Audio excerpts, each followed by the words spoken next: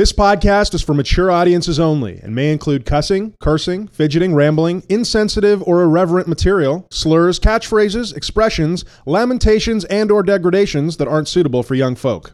Also, we'll be talking about the reefer. That wizard came from the moon.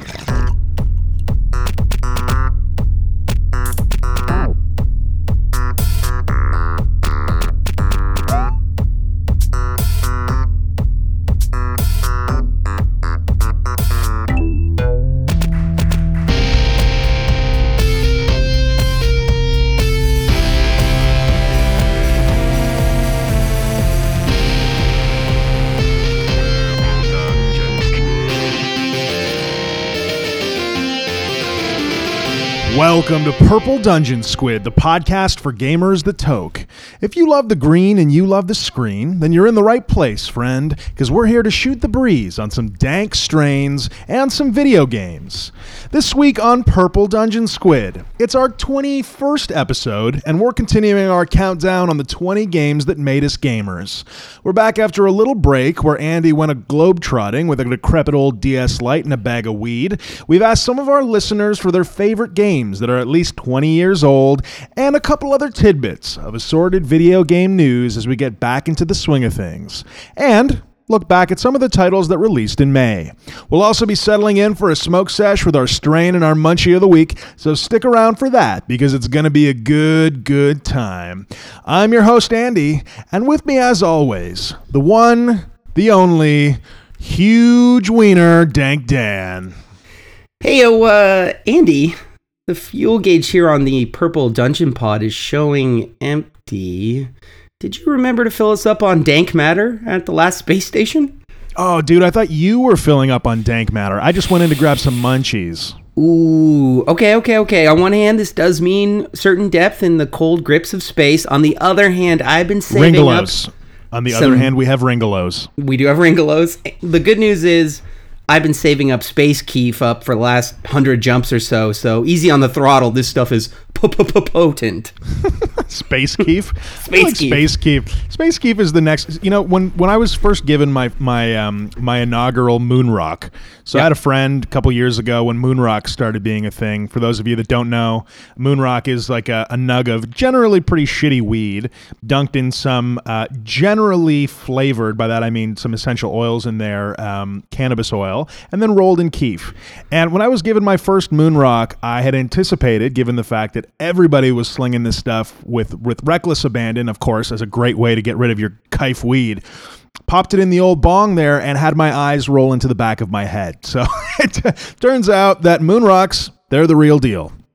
Stiff britches. When you said Space Keef, I was thinking, in the back in our cargo hold, somebody would stick their head out and he's like, "You're looking for Space Keith?" I'm like, No, Keith, you're fine. Just go back. You're good. Okay, bye. Keith? Space Keith. Space Keith. Our little mentioned co-space dweller, Space Keith. Yes, Space Keith in the back of the Purple Dungeon ship, not knowing what he signed on for. Just taking care of the gully works. Yeah, just greasing out the engines, playing a little Nintendo where he can get it. Old Space Keith, he's a good guy. The kid's amazing at Bomberman. Ooh, but only Bomberman. Everything else, just a fuck show. Guys, welcome to the Purple Dungeon Squid. If you haven't joined us before, this here is a podcast, if you haven't guessed already, about weed and video games. That is our jam. That's what we're here for, and that's what we plan on berating you with over the next, what do you think, Dan? 3-4 hours? Oh, yeah, absolutely. Unbroken. We're going to try and keep it high and tight here. Guys, we haven't been around for a couple weeks. It has been a freaking flurry of things, hasn't it, Daniel?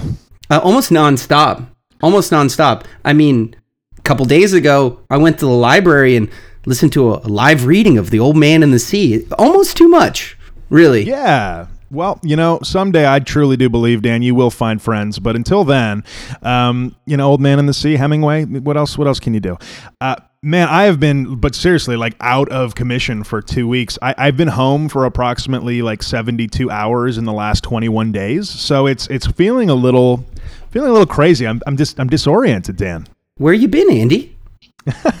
Well, so I kicked off my tour of duty in Amsterdam, And it's like, okay, so I say that lightly, but Amsterdam's been on my bucket list for a very long time. So getting to go there was a genuine privilege, and I'll definitely circle back in around on it. But then I came back from Amsterdam and promptly turned around and headed over to Vegas, which was cool as well, but no less exhausting. And then as soon as I returned back to Toronto, we had a trade show to go to. So I've just been just generally shoved in a series of moving vehicles and positioned in front of people with a smile on. Yeah, at some point you want to return to a place that you are aware where those bed sheets were purchased. You know, you can vouch for them. This came from, Bed Bath & Beyond, and it's a 500 thread count sheeting system, really, that only I and my wife have slept on. Yeah, exactly.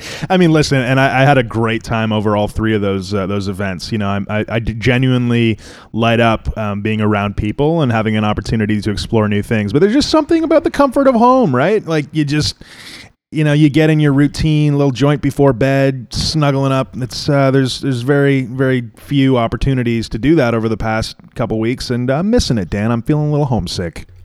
Sometimes you got to go where everybody knows your name, and not because it's printed on your chest on a name tag. Boy, you nailed that one. But what about yourself? The one of the main things I've been missing is our weekly banter, Dan. It's been tough. Been tough going without the squid for the last 2 weeks. So I'm glad to be back. Glad to be back in the saddle. And we're gonna be rocking and rolling for the foreseeable future. So make sure you tune in weekly. What have you been up to though, my good dude? Other than the old man in the sea. Yeah, mostly Hemingway, but also I've been wrist deep into my car, dealing with some issues with the battery. It's been delightful. My car's been taken to shutting off at random intervals, which, makes driving just like a fun game. Like, is your car going to be on now? What about now? The old car roulette. I like it. That's right. Keeping it exciting on the road. It keeps it exciting in the morning too, because you never know if you're going to be able to get to work, right? So when you inconveniences like that really make you grateful for when things work out. We take so many things for granted, and vocationally, getting to work, it's very important. Now, what I actually have in my car is sort of a car defibrillator. Should my car refuse to start, I have like a portable battery pack that I can jolt it to life and then force it down the 401. Far, it has not given up on me, but I think it does need to see a car doctor very soon. I've been giving it sort of some roadside EMT and routine maintenance, but we're going to have to get into the gully works and really tear it apart. It's really funny when things start breaking down in your life and you just tolerate and ride them out as long as possible. Like, I definitely have a habit of doing that. Phones are the worst culprit, right? You end up with a phone for like 2 years and all of a sudden your volume up button doesn't work, and in order to make a call you have to like hold it into the sky like Thor bearing a hammer and wait for it to mysteriously connect through the 3 broken antennae inside. Well, and you're not a guy that breaks any of these average parts that the normies break. You don't break a charging port or a screen. That's for amateurs. You break integrated sensors, like the one that detects if the phone is against your face. So the pleasure of speaking to you is oh, hey Dan, how are you? Doot, doot, doot, doot, doot. It sounds like you're dialing halfway through the conversation, and I have to be like, hey, Andy, you've already phoned me. I'm already here. It's pretty amazing. We're currently speaking. I actually just got a brand new iPhone 8, which is not a humble brag, because it literally took me like 4 years to upgrade from my humble iPhone 6. The tipping point was where I couldn't talk to anyone without muting the conversation at least 4 times. And I would say, ideal. Like, in your job, your top 3 qualifications in no particular order are talking, speaking, and words with your mouth. Yes, that's true. Words with your mouth specifically, and it's hard to make words with your mouth when your phone doesn't work. So it's we're off on a better trajectory, but there's still just little inconvenient things that lapse around. Like, just to bring it back to the video game world, I had a Sega Saturn that had to be sitting at exactly a 45-degree angle to spin a disc, and so I can remember because at that point, my Sega Saturn was like my jam, right? I had picked it up. I had bought it new. I was like, that was my system. Really poor system of choice if I'm to revisit that. but you know, I remember not having any money to buy a new system or really no idea about the repair, the route of getting it repaired by Sega. So I would just sit there, and every time I got a new game, be it Jungle Strike or Nights or whatever, Into Dreams or whatever, I'd sit it on a little 45-degree angle, cross my fingers, and press the button repeatedly until it started working. And you know, it makes you really appreciate it when you get a Nintendo 64 a little while later and just pop the cartridge in and go. I know exactly what you mean. In fact, you know, speaking of vocations, my job is basically born out of the fact that as a much younger man, there were computers all over my house in a various working order. And I knew that if I whispered the sweet words and turned the dials just perfectly, I could get this thing to play a video game, which to me was like some form of magic. So I consulted the runes and I studied deep into the night and managed to get a couple of these computers working with almost no guidance, which it makes my childlike brain seem much more powerful than my old man brain now. Like, I'm like, how did I even, like, that seems, it feels like Warhammer 40K. Like, did I light some incense and like dip the boards in the holy oil and then connect the power supply? Like what exactly happened? You know, but there's that drive of, you know, wanting to get this thing to work. There's a mystery in there. You almost have to solve it. At one point, I had a Nintendo that seemed to double as a seismograph because if anyone stepped on the floor too hard, it would jangle and the screen would turn purple, and Zelda would have to go adventuring another day. Yeah, man, it's funny when you have limited resources as a kid and you're determined to have your gaming go on. Like, you know, I can recall my and I mean, this is a real throwback, but I had a CD-ROM game that was, I think, like, no real gamer cred's going to come out of this, but had the Muppets Treasure Island adventure game on it. Did that come out of a cereal box? No, it didn't. It was a purchase. Nice. Maybe I'll give you a more relevant example. Pajama Sam. Pajama Sam was that was one of those classic adventure games for generally targeted at young adults or whatever. Classic is a really loose term that you've just thrown around, and I'm just gonna let that sit. I gotta disagree. Pajama Sam had some teeth to it. It was like a twisty, spooky, weird. Please game hold on. I'm gonna stop you there. You don't have to sell me on Pajama Sam because number one, I don't know what you're talking about, and number two, I couldn't care less. That's fair. That's a fair point. Look up Pajama Sam sometime. Yeah, check it out on your own time. Check it out on your own. But I can recall like having, I don't know, whatever, a very small amount of RAM, like the amount of RAM that probably fits into a digital watch at this point. Right. And I don't know, like judiciously managing the amount of memory on my hard drive, like, oh, we've got 100 megabytes total, and the OS is occupying most of that, so somehow I'll have to get rid of Minesweeper so I can play Pajama Sam. It's funny thinking back, and like now we've got so much technology and so many ways to play video games, whether it's on your smartphone or whether it's on one of the 15 systems I own. It's like it's funny to think back. You almost enjoyed it more back then. You definitely didn't take it for granted. Well, you didn't have to, like, now what it takes is I go to electronics boutique and I purchase a game for a set amount of money, and then I come home and like, if there's not enough room on my PlayStation hard drive and I have to delete something, that might be the demarcation point. I'm like, I'm not ready to make this decision. I'll have to play this later. Yeah. Or you can just man up and buy yourself a solid state hard drive. Yeah, man up. Exactly. I like what you did there. You impugned me and my manhood, and that's important. No, but compare that to Dan, circa 1990. I slaved over a dead computer for 15 hours with no assurity that I would ever be able to get to it to work. Frankensteining a bunch of components to play a single color Tandy version of Wheel of Fortune. What's the cost benefit? Like, let me tell you what the cost benefit on that is. Let me tell you the cost benefit of that is motion captured Vanna White.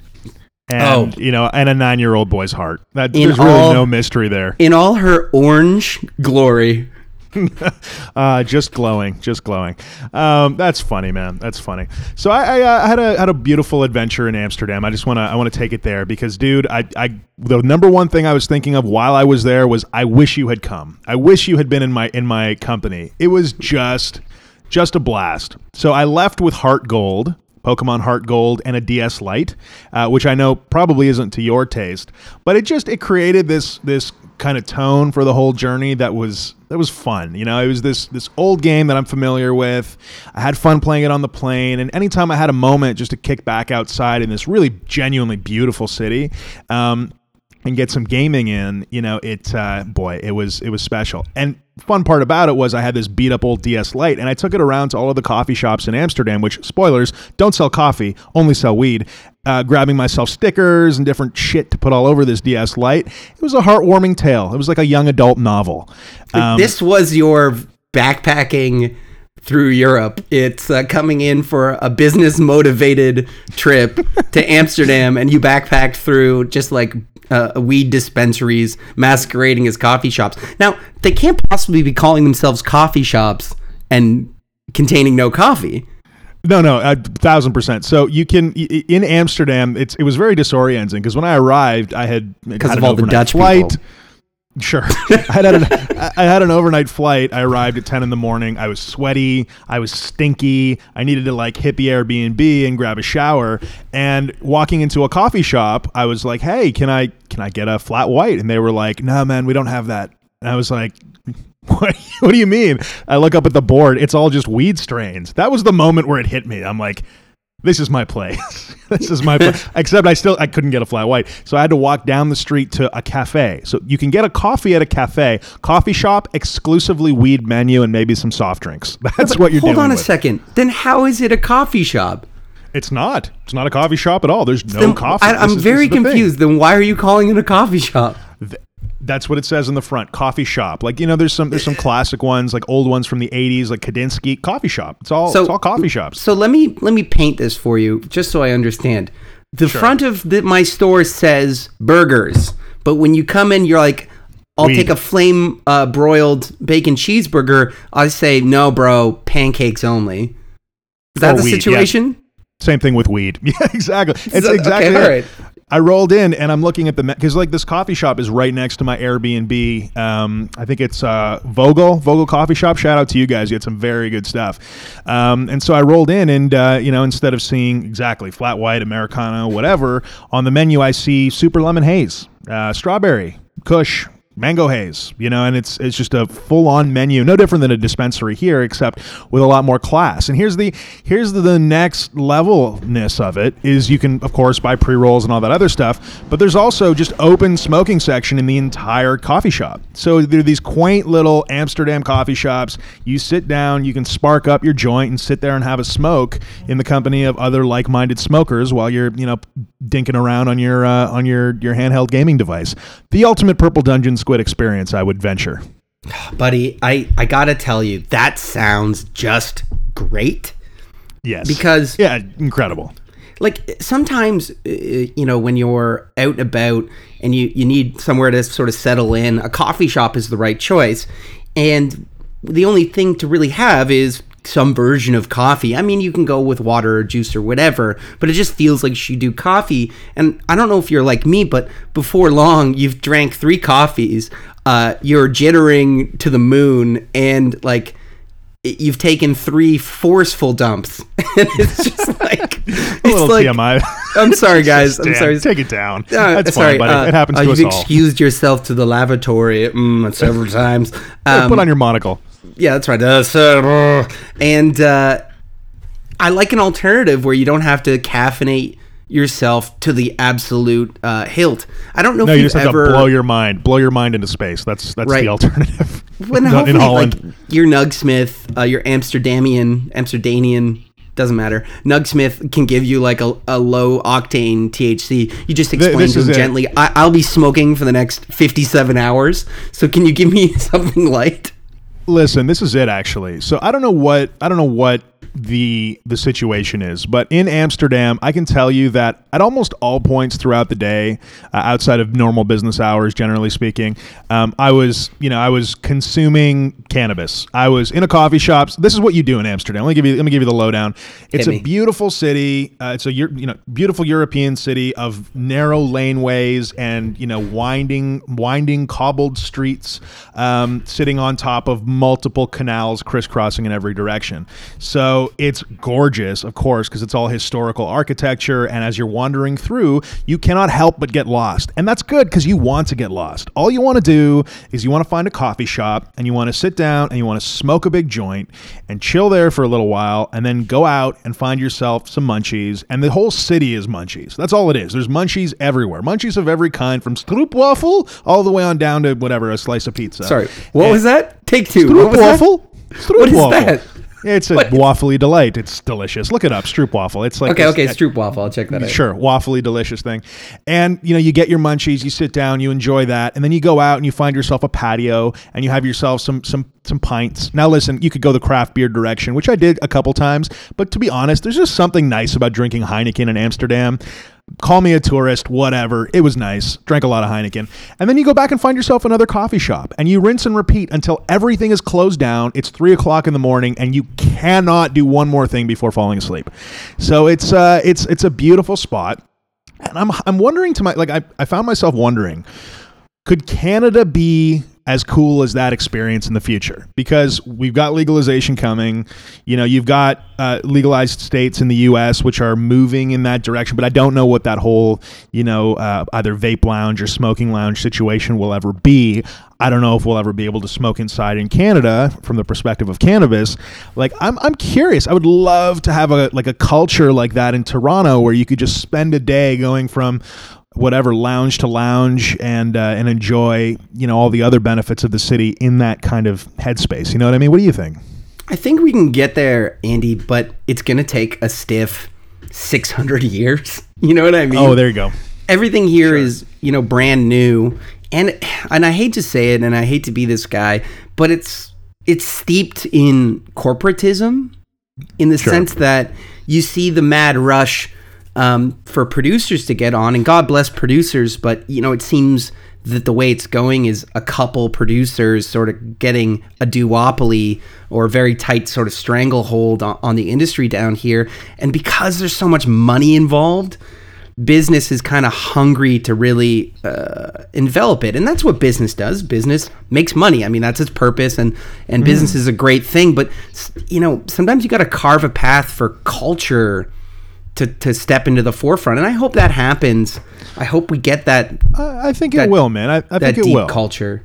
Yeah. Yeah. Sorry, I don't mean to cut you off, but with the Canadian scene, you get a lot of eyeballs on the licensed producers, but there are a ton of tertiary industries coming in, and of course it's all going to depend on the laws. Like right now, you can't make edibles, you can't do vape cartridges. There's a lot of stuff you can't do, and actually Amsterdam's like that too. There are no extracts in Amsterdam. You cannot get shatter there. You cannot get oil there. You cannot get anything other than flour, which is interesting. Yeah, it is. It's kind of strange, right? Because you're in this place where weed is legal. Forget weed. You could buy mushrooms at the corner store. You could just buy whatever. It's crazy, right? You can buy magic mushrooms at the corner store? You can. So you can buy what's called truffles. They're not the caps of the magic mushrooms. They're like the stems, I guess. So it's slightly less insane, I hear, but still very much psychoactive. Anyway, that's neither here nor there.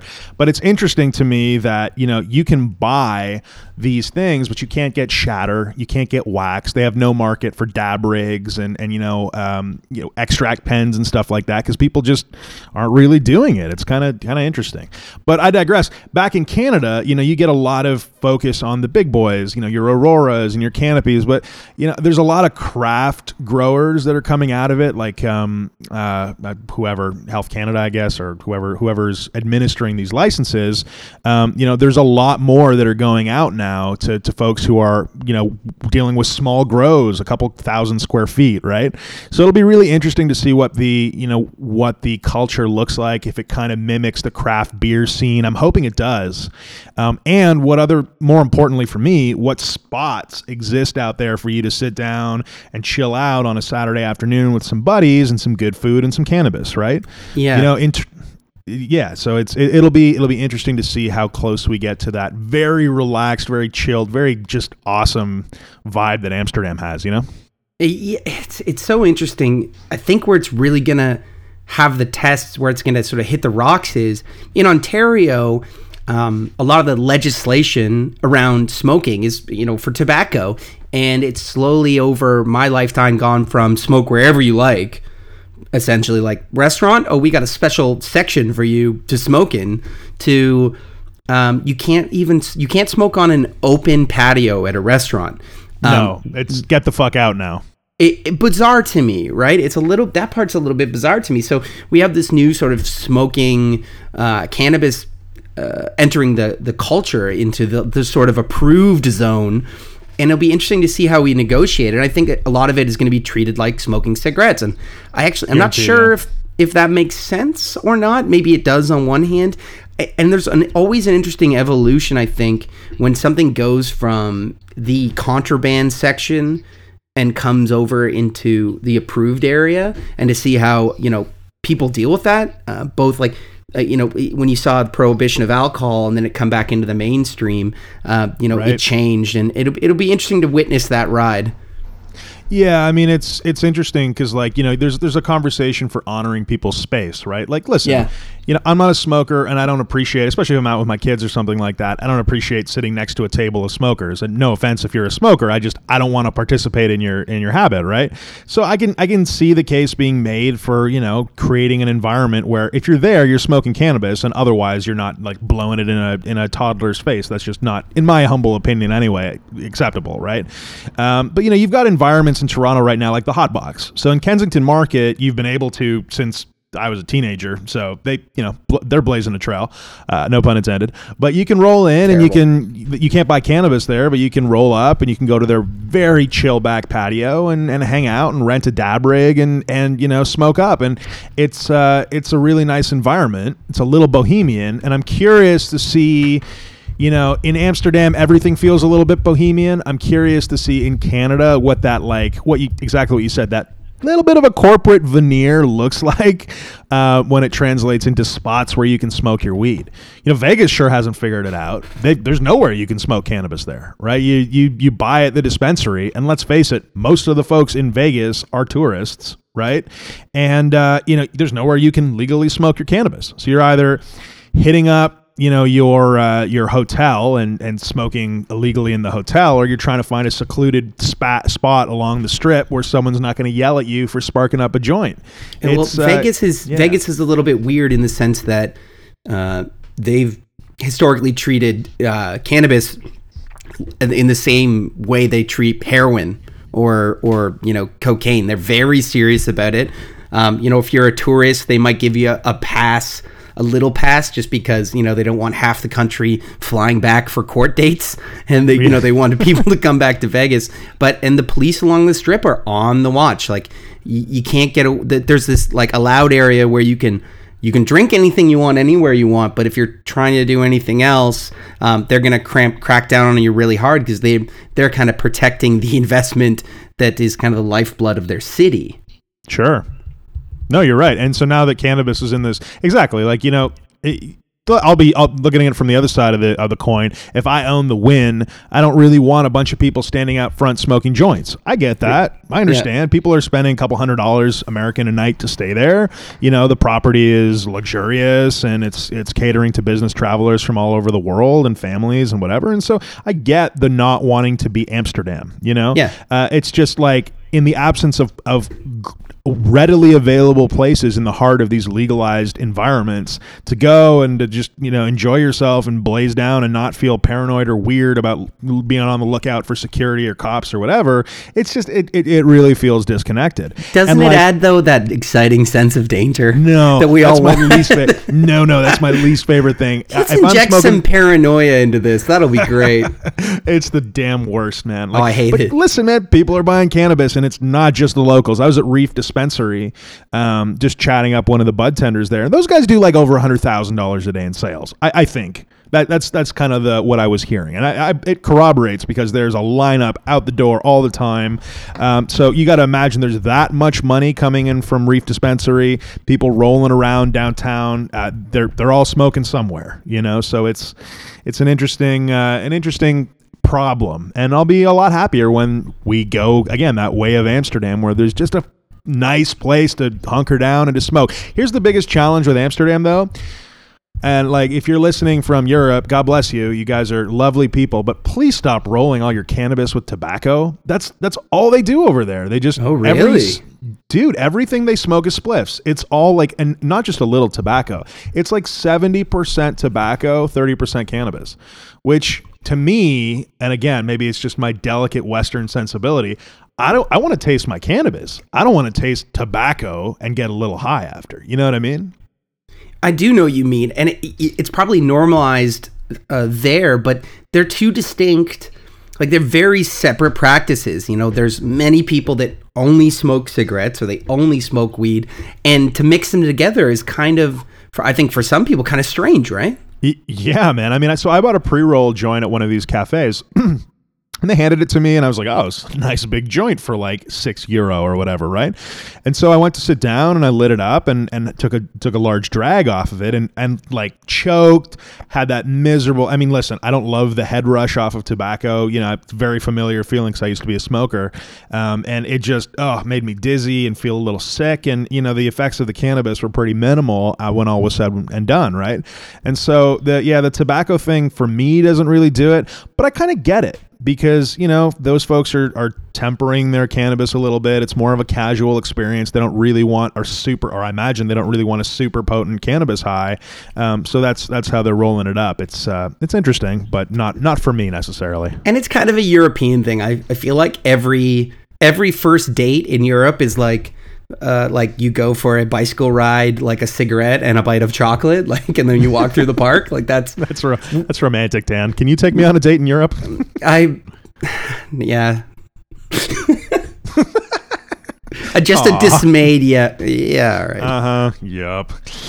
But anyway, so I was thinking to myself while I was in Amsterdam, sitting there playing Pokemon Heart Gold, and let me give you if you go to Amsterdam, if you're going at any point in the near future, shout out to the Greenhouse. The Greenhouse is my very, very favorite spot. I tried just about every cannabis cafe, coffee shop, that I could find my way to while I was wandering around Lost, and there's this spot just a little bit outside of the red light district that has an incredible front of house. You've got about 8 or 9 chairs with a couple tables out front.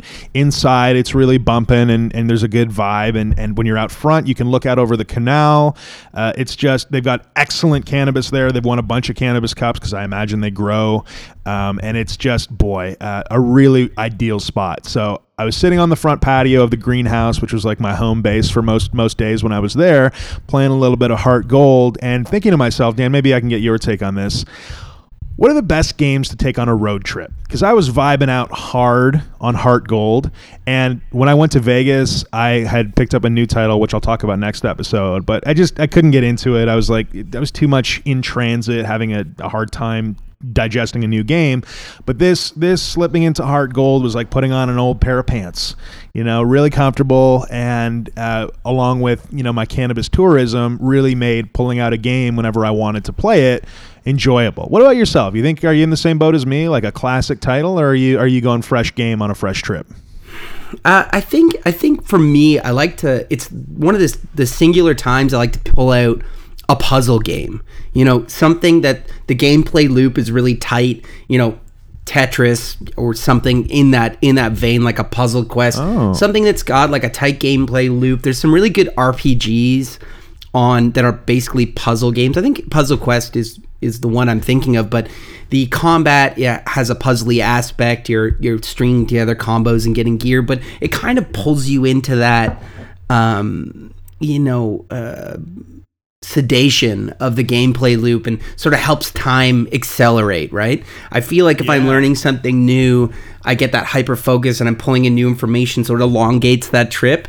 I'm actually playing RimWorld right now, And that thing is a genius for soaking up 10 hours, watching all my colonists run around and do my bidding and improve our chances of surviving a harsh rim world. That's something that really helps sort of suck the time and get me to my destination. Right. No, that makes sense.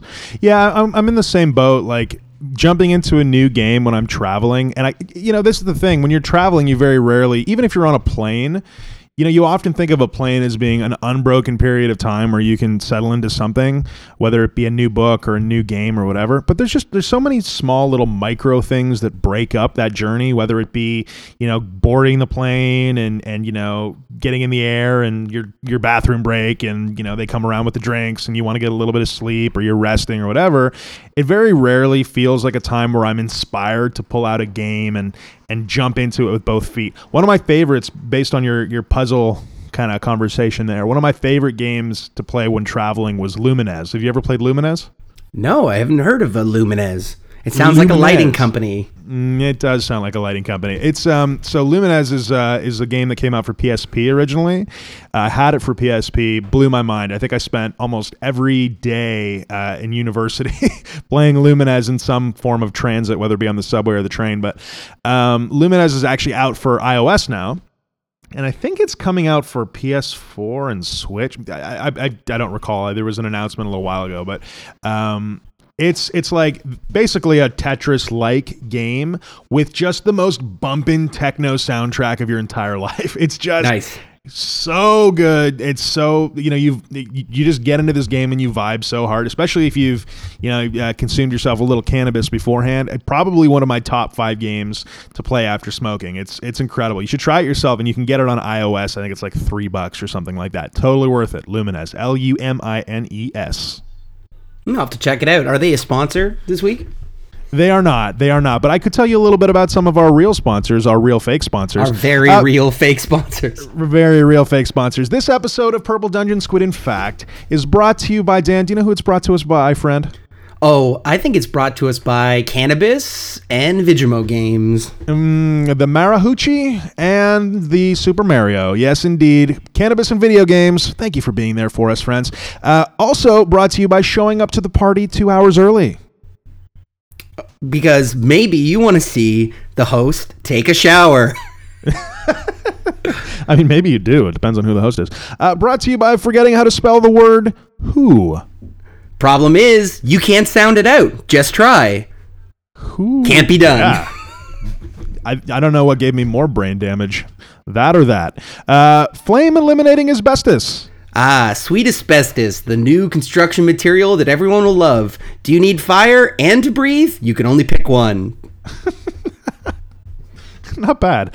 Brought to you by routers riddled with Russian malware. His best router ever, bro, but just don't reboot. You don't reboot router, we're all good here. We are sending your packets here, there. Don't worry about it. I like it. And finally, brought to you by never admitting you're wrong. Getting divorced means never having to admit you're wrong. Jesus. If you want to actually sponsor the show, feel free to email us at purpledungeonsquid@gmail.com. Until then, you'll have to put up with all of this nonsense. I'll never stop. Dan? That's me. I'm Dan. Yeah, that's you. You're Dan. I am me. Dan? Me. Dan! Dun, dun, Spoilers. dun, dun, dun, dun, dun. Oh, my goodness. Dude, it's time to get back into the 20 games that made us gamers. And last week, air quotes, a short time ago. Sometimes when you go to Amsterdam, 3 weeks turns into one. Yeah, listen. Back on episode 20, we started off this list of the 20 games that made us gamers. Our top 10 games that got us into gaming each, right? Yeah. And somehow we underestimated the amount that we could each talk about those 10 games. A classic mistake. We call that mistake that we make every episode. Yeah, we call that the classic Andy and Dan pontificating. But yeah, so I mean, we've got a couple titles left. I want to square those away because they are indeed the most important ones. In fact, I think we each have 3 left to talk about. Is that correct? Yes, I have appended 16 more, and it appears the one that I really missed was the Tandy 1000 version of Wheel of Fortune. I really should have included that. I got Pajama Sam on this list. I got Bubsy in there. We got lots of stuff. Lots of stuff. Shout out to anybody who knows what the hell's the name of that game? Nope, lost it. Something about Haven't America. smoked yet. This is pre-smoke session, everybody. Pre-smoke session, yes, What sir. am I Yes, talking sir. about? Ooh, girl. Nope. So, Dan, we each got 3 left to talk about. I'm going to Yeah. go first because I'm inconsiderate that way. I love that. Jump in. So my number 3 game, the number 3 game that made me a gamer was World of Warcraft. Surprise, surprise. Dan, I can hear your eyebrows raising and your throat closing. How much shade can I throw at this game? It's a great game. I feel like I mean, listen, World of Warcraft is an obvious one. Why? Because at one point, more people were playing World of Warcraft than the population of Greece. The only game that I know of in the massively multiplayer online world to have, I think, 13 million players, which is just fucking crazy. Can we agree? Yeah. I mean, WoW stood up and looked at its compatriots, the EverQuests, the RuneScapes, and says, I like what you're doing, but what if we made this fun? Yeah. Like what if we made this more fun? Let me quantify that. More fun than punishing. What would that be like? Yeah, they went from to be fair, early WoW was still very punishing. But, in recent years, it's gotten farther and further in the direction of fun. And, to various opinions, you're never going to please everybody. In my humble opinion, though, they've done a pretty darn good job of keeping what's now, a 13-year-old, almost 14-year-old game going strong, which is mind-blowing, of course. When I first picked up WoW, I had played quite a few MMOs, but MMOs back then were pretty much EverQuest and all of the other horribly broken, really genuinely terrible niche titles out there. They would say nuanced. Nuanced, sure. Those were the ones for some reason that I elected to play as opposed to EverQuest. So I don't know what I was thinking at that point, but everything from Star Wars Galaxies to Ultima Online, which was pretty good, but to some of the more kind of obscure titles. Ragnarok Online gets a shout out. It was like a 2D isometric anime game. Very strange. Ashen Empires. There was like 18 people that played that game. I was a diehard on that server. It was basically an Ultima Online ripoff. So, that was a thing. RuneScape, of course, which lots of folks are still playing these days. But when WoW came out, it was like a seismic shift in the direction of a world being built online, right? It was...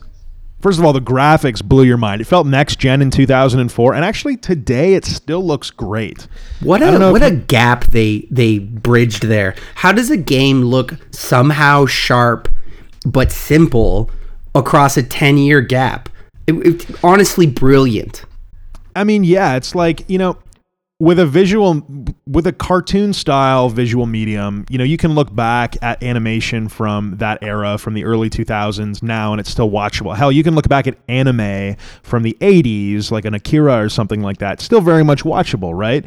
And so I don't know why WoW is was really the only 3D online game that went in that direction. It seems so obvious at this point.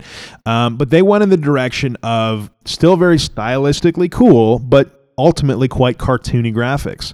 And that was such a winning recipe for them, because although everything felt a little over the top, big shoulder pads. If you've ever seen iconic kind of WoW characters, everybody's got shoulders bigger than their head, right?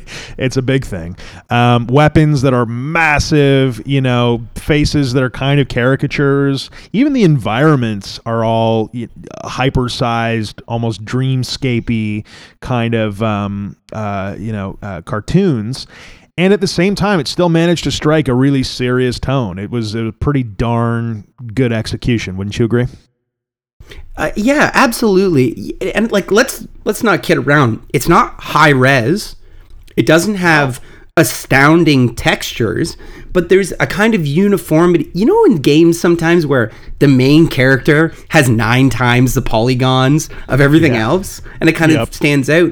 Well, I guess one of the things you solve for when there's going to be 50 main characters, quote unquote, on the screen at any given time, you go, okay, we're going to actually have to make these characters polygonally, texturally, sort of uniform. Everybody's got to get the same treatment. So that cartoon style really speaks to that. And I know for a fact they've been gently turning up the fidelity and the graphics, but while keeping it simple, it doesn't feel like they've changed the game, even as they're adding things. So it has that nostalgic feel without, really feeling like it's fallen behind. It's kind of like photographs on a digital phone, obviously a digital phone, but it's kind of like photographs on a smartphone. Back in 2004, when I was taking photographs with my iPhone 4, it felt like I was taking high fidelity photographs.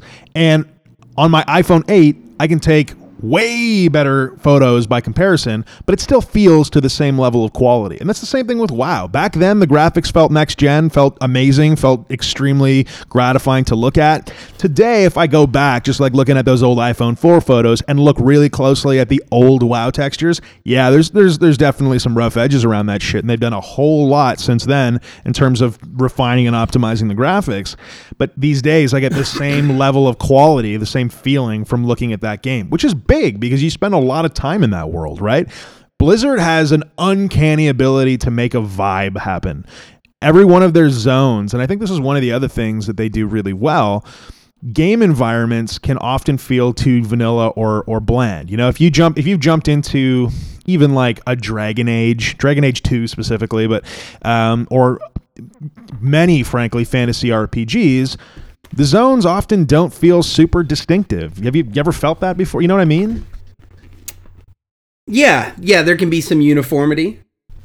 It's just some generic fantasy stuff going on, right? You walk in and you're like, okay, this is the forest spot, and this is the mountainous region, and this is the plains zone. And for some reason, when Blizzard puts together an environment in World of Warcraft, it always has a couple elements that elevate it up from traditional fantasy. There's a couple distinctive features that make you remember that zone and give it its own flavor. I mean, shit, at this point, they're 7, 8 expansions in. There's been a lot of forests, Dan. They've made a lot of woods, and they all feel different. And that's a unique skill. So I mean, WoW on the vibe front, on the creating a digital world that you want to spend time in from a graphics perspective and from a design perspective, absolutely nailed it. And you stopped playing back in Burning Crusade, I think, right? Or Wrath of the Lich King? Yeah, I played a little bit of Wrath. Right. It's only gotten better since then. I won't say too much more about World of Warcraft because it's something that I've talked about extensively before. I mean, listen, if you're a gamer, you've likely at least dabbled into it.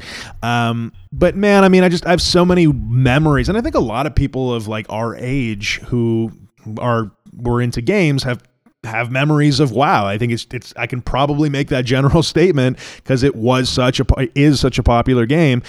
Playing on a local area connection in high school with a bunch of dudes huddled around computers at 3:00 in the morning, I don't think was a unique experience for me, right? Hitting the bong, raiding some dungeons, doing some whatever. It was a thing. So WoW was a lifestyle game that kind of transcended being just a video game I played. It was something I did for a long time. So WoW, you get my number 3. Hats off, Blizzard. You're still killing it with that one. If only you get a paycheck. You know what I mean? Because you're doing a great job. There's work happening, but geez, they just won't cut a check. They just, unfortunately, will not cut you a check. In fact, they demand that $18 American a month, which stings when you're Canadian. Come on now. Ouch. Ouch. Yes, sir. How about you, Dan? Where are you at? Well, Andy, coming in at number 3 is a classic for me, and I'm gonna encompass a whole series, which is, I know, cheating, but I have to give it to Metal Gear Solid. Yes. Metal Gear was my number 6, so we're both on the same list on that one. Ooh, so I mean, so this is one of the places that our worlds collide. Metal Gear, only place. The only place.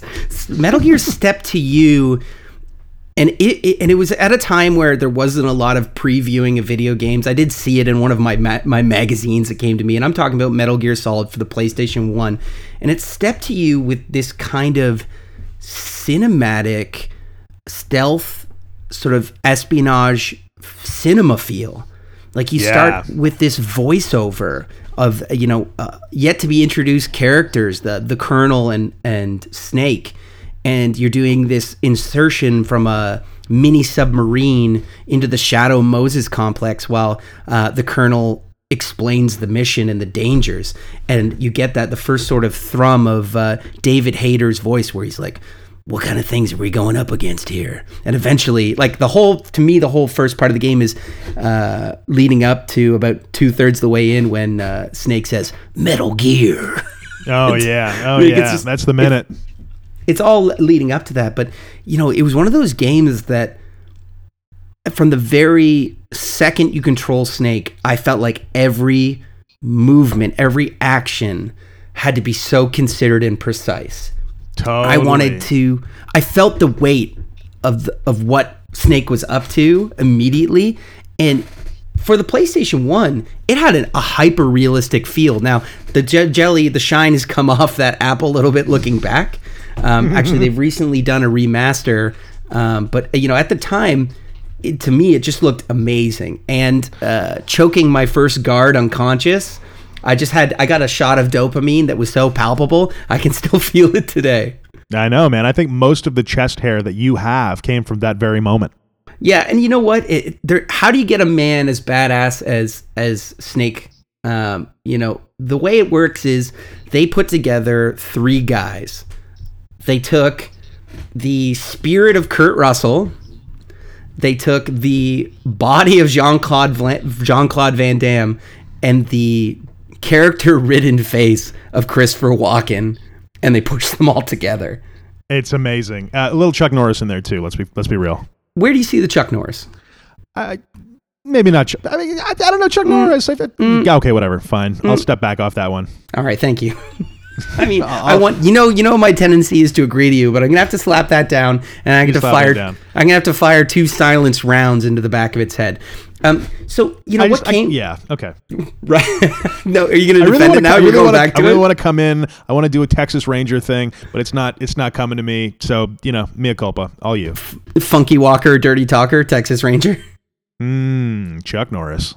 So the game continued along this path, and it delivered this movie type experience in a video game form.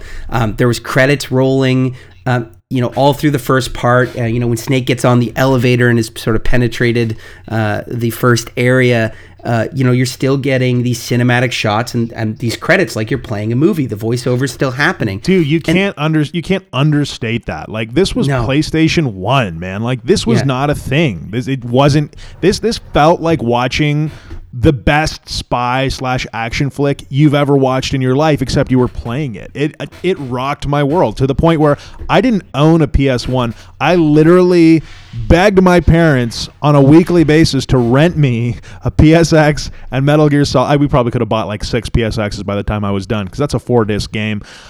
Rent me that system and the game, playing nonstop through the weekend to try and beat it. It was incredible.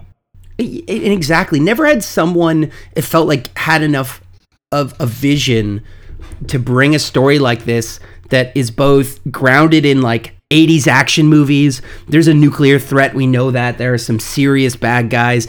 It's a military unit gone rogue, the Foxhound unit. It's got everything that a badass 80s movie is, but then put to our favorite format.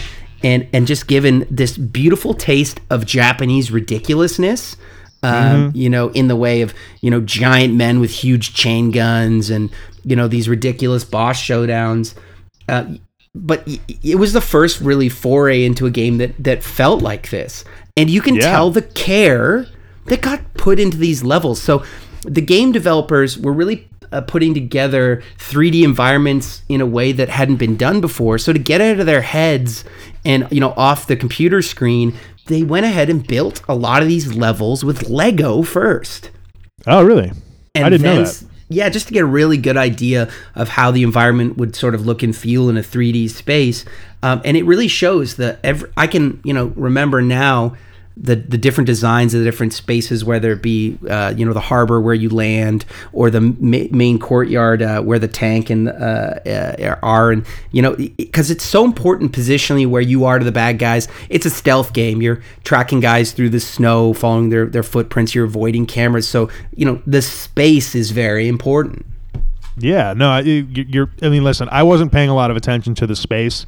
My young adolescent self was paying more attention to like pixelated naked Meryl. If you, I mean, the pantsless Meryl. Pantsless Meryl was a thing for every boy of that generation. Let me tell you, if you don't know what I'm talking about, you weren't a 11-year-old, 12-year-old boy when Metal Gear Solid was a thing. It's a weird thing they draw attention to because the way that Snake recognizes Meryl when she's in a full soldier outfit with a balaclava on is he recognizes her cute booty shake when she runs. The old butt waggle. How's that for a little misogyny? Well, I mean, listen, it's not true, and how did they render a cute booty wiggle in this game? It's beyond me. Now, a little bit of an Easter egg. It's a little bit of technological wizardry, especially because you're generally looking for the booty waggle while you're inside of a cardboard box. That's the move. You're following these soldiers around the perimeter of the room, trying to figure out which one is Meryl, and you're in a cardboard box. It's true. So as you're going through the first ventilation shaft in the game, you're going to see the DARPA chief, Colin Anderson. If that's actually correct, I'm blowing myself away, but let's say it's Colin Anderson. And then in the next room, you see Meryl in a jail cell. And she's doing some exercises, pretty cool little Easter egg. But if you crawl out of the shaft and then crawl back in, you'll be seeing her doing a different exercise. Now, if you do this 4 times, she'll be doing a exercise routine pantsless. So dude, you get come on. This is seriously, that's a real Easter egg. Real deal. Dude, I mean, listen, I was a pretty creepy kid. I think we all were.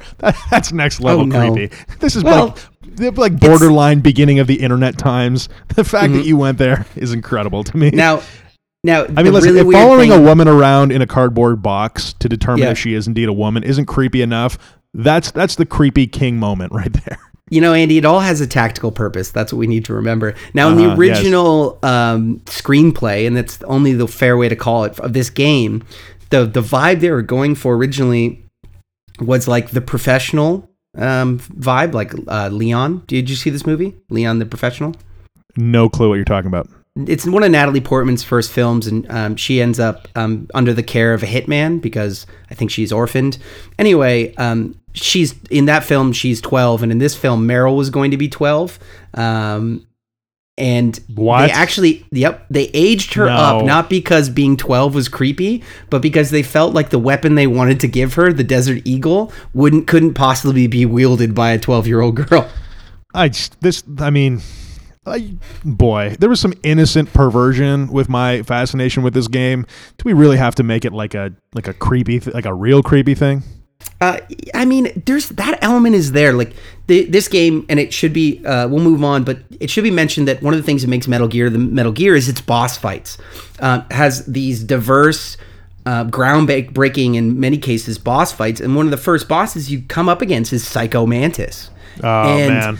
The whole dynamic there of him reading your mind. He first tells you, he reads what kind of man you are, and what he's actually doing is looking at the stats of what you've done so far in the game. So I remember in the first playthrough, I hadn't killed anyone, and I had not fallen into any traps. So he talks about how you're a careful man who's afraid to take people's lives. And then he said something about a Capcom game, or not a Cap. Yeah, I feel like something with Street Fighter, but that doesn't make sense. Anyway, if you have on your memory card games that he's detected to read, and you'd think they'd be mostly Kojima games. What is that? Capcom? No, Konami. Thank you so much, my brain. Anyway, he'll talk about those games, and that in that moment it took me off guard. I'm like, what is happening right now? Yeah, man, he gets really meta, and Psycho Mantis is like, there's not that many moments in video gaming where I can distinctly remember just being flummoxed. You know what I mean? Yeah. But like genuinely, I remember I was at the cottage playing this one again, one of those many weekends where I think I had to go up to the cottage with Dad to fix the pump or something, right? One of those quasi chore weekends, when you're whatever 12 and it sucks. And so, my piece of the negotiation was, we're renting a PSX and I'm taking Metal Gear Solid. And I remember late at night playing and reaching Psycho Mantis and getting murked so many times because of course he's reading your inputs on the controller as quickly as you can do it. And there's at this point very common knowledge. You unplug it from controller port 1 and you plug into controller port 2 and he can no longer read your movements, right? And it creates a fight that's much easier to defeat. And it's this like moment of meta that is just so fitting in this Metal Gear Solid game because it's just one other dimension that you get ripped out of in these boss fights, which all are exactly as you said, very distinct, from Revolver Ocelot, which is kind of a cat and mouse game, to I think it's Raven, the guy in the tank. Vulcan Raven, that's right. Vulcan Raven, yeah, you've got like a little bit of accuracy with a grenade going on. It's just really cool. And then Sniper Wolf. That's a cool one. It's a sniper battle where you're popping pills, lorazepam or diazepam or something, to steady yourself. And so it's almost this reverse timer where you got to pop a pill, drop down, and then get your scope aimed and do so in enough time to get off a shot before the drugs wear off and you can no longer aim steadily, right? It's quite the series of iconic boss fights. And I just, from what I'm worth, I cannot think of another game that does it with as much style as Metal Gear Solid. And you're right on the money. And in the whole catalog of Metal Gear games, they inject such a feeling of emotionality. That Sniper Wolf battle, first, it's your feelings about, spoilers, Meryl being shot and kept out as bait. There's the feeling of after you kill Sniper Wolf, because Otacon, your IT buddy, support that you find through the game, loves her. He's fallen in love with her.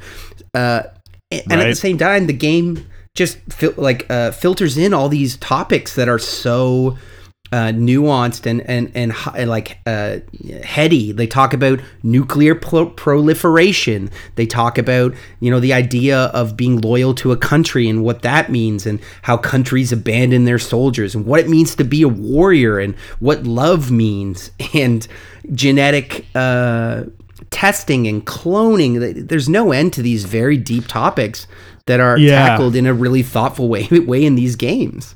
Yeah, it's pretty next level. And I don't know if it feels so next level because I played it when I was quite young. But for sure, you come away from beating that game with like a different worldview.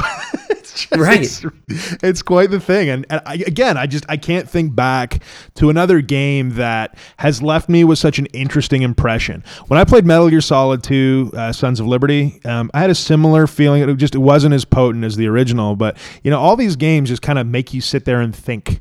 And you feel like not just that you've bested a game, which I can draw a direct line to something like, Splinter Cell. I've got a real hard-on for hate for Sam Fisher. I don't know what it was. Didn't love that guy.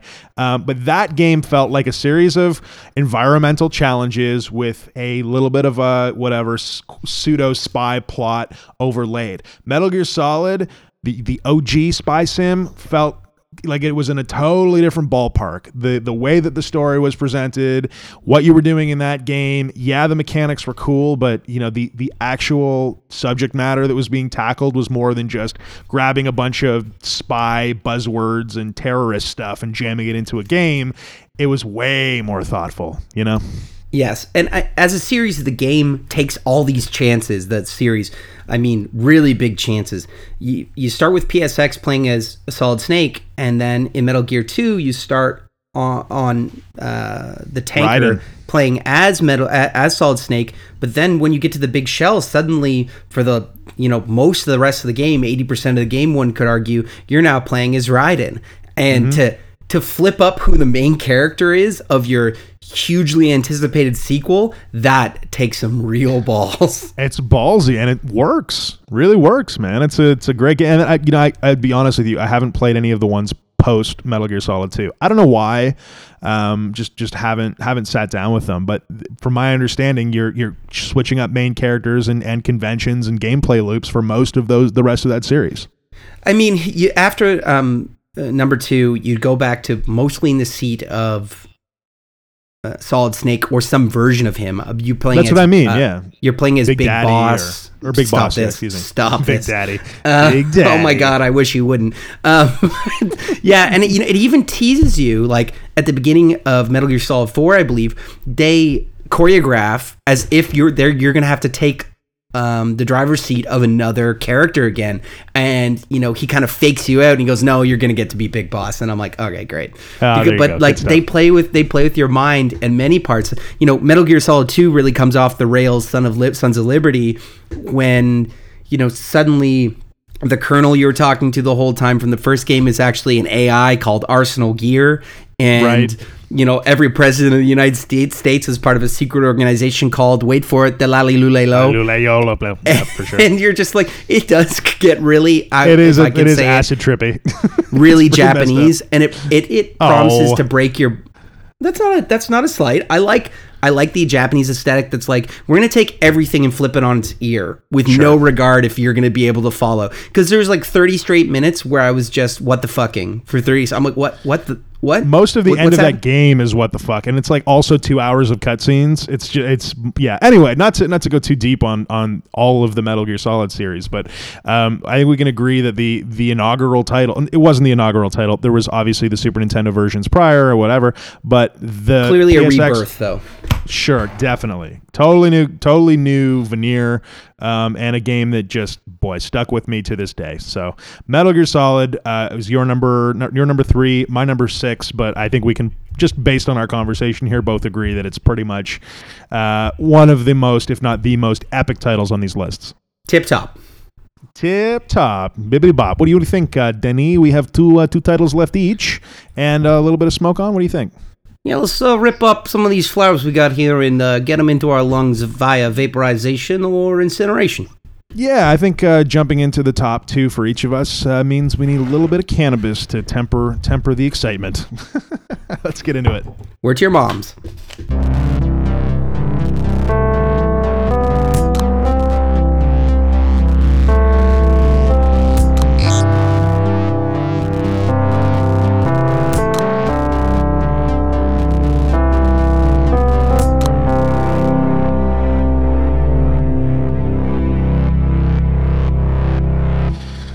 Daniel, buddy, it's so funny how deep and passionate we can get about game titles. I mean, these ones are specifically quite personal, but it's humorous to hear the amount of excitement we can muster over a 15-year-old game, 20-year-old game almost.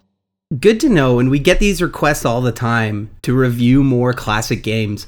And from going down this list that we thought would take one podcast and is broken up into a stiff 2, like, I had 97 more things to say about Metal Gear, and I'm sure people would want to hear at least 20 of them. So we may have to circle back and do some deeper reviews on this. We'll have to feel it out. Yeah, no kidding.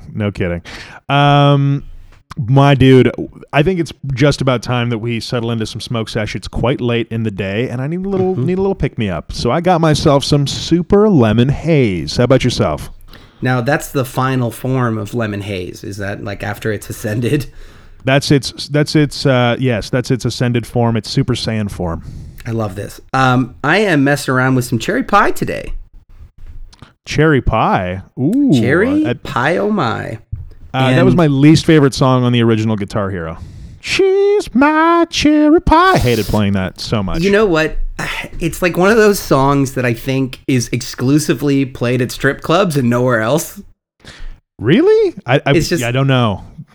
It's like Pour Some Sugar on Me, Cherry Pie, Cat Scratch Fever. I mean, just every movie scene in my brain that features exotic dancers, respectfully. It's those 3 songs. It's funny, man. Yeah, I mean, I can't imagine ever wanting to, on a normal day, listen to Cherry Pie. It's a terrible song. It's on my wake up mix. I'm, making up a shake and listening to Cherry Pie. I mean, listen, there's someone out there that does that. He has a mullet. He's got a hoop earring, just one. And his name is Stan. God bless you, Stan. Yeah, God bless it. Let us not yuck on your yum. Cherry pie's for somebody. Cherry pie is for somebody out there. Stan specifically, not many others. But how many plastic guitars, I think this is a barometer for gaming through the ages. How many plastic guitars do you have laying around, Dan? 0. Excuse me? However, if you were to go deeply into the basement of one of my parental figures, you could probably suss one out. Yeah, I have 6, just so we're clear. I have Jesus. 6. Rock Band 1, Rock Band 2, Rock Band Beatles, Guitar Hero 1 and 2. Yeah, it was just too many guitars. At some point, you actually had like Gary, your guitar tech. He's like, I got this one ready for you. It's tuned up to G. Oh, yeah. Well, I mean, the levers would break so often, right? Because you're just punishing these plastic guitars. Jamming too hard. So especially the early models, like you'd get a loose lever and then you're just in trouble. Now you got to, instead of strumming your lever, now you're like holding it with your finger. It's real bad. You're pinching it gently. Not a good scene. I feel like someday I'm going to want to pull Guitar Hero out of retirement, but it just never happens. You know, just never an occasion where I'm fully committed to doing so. You know, we, in my household, only did a little bit of Guitar Hero. What really hit the muster was Rock Band.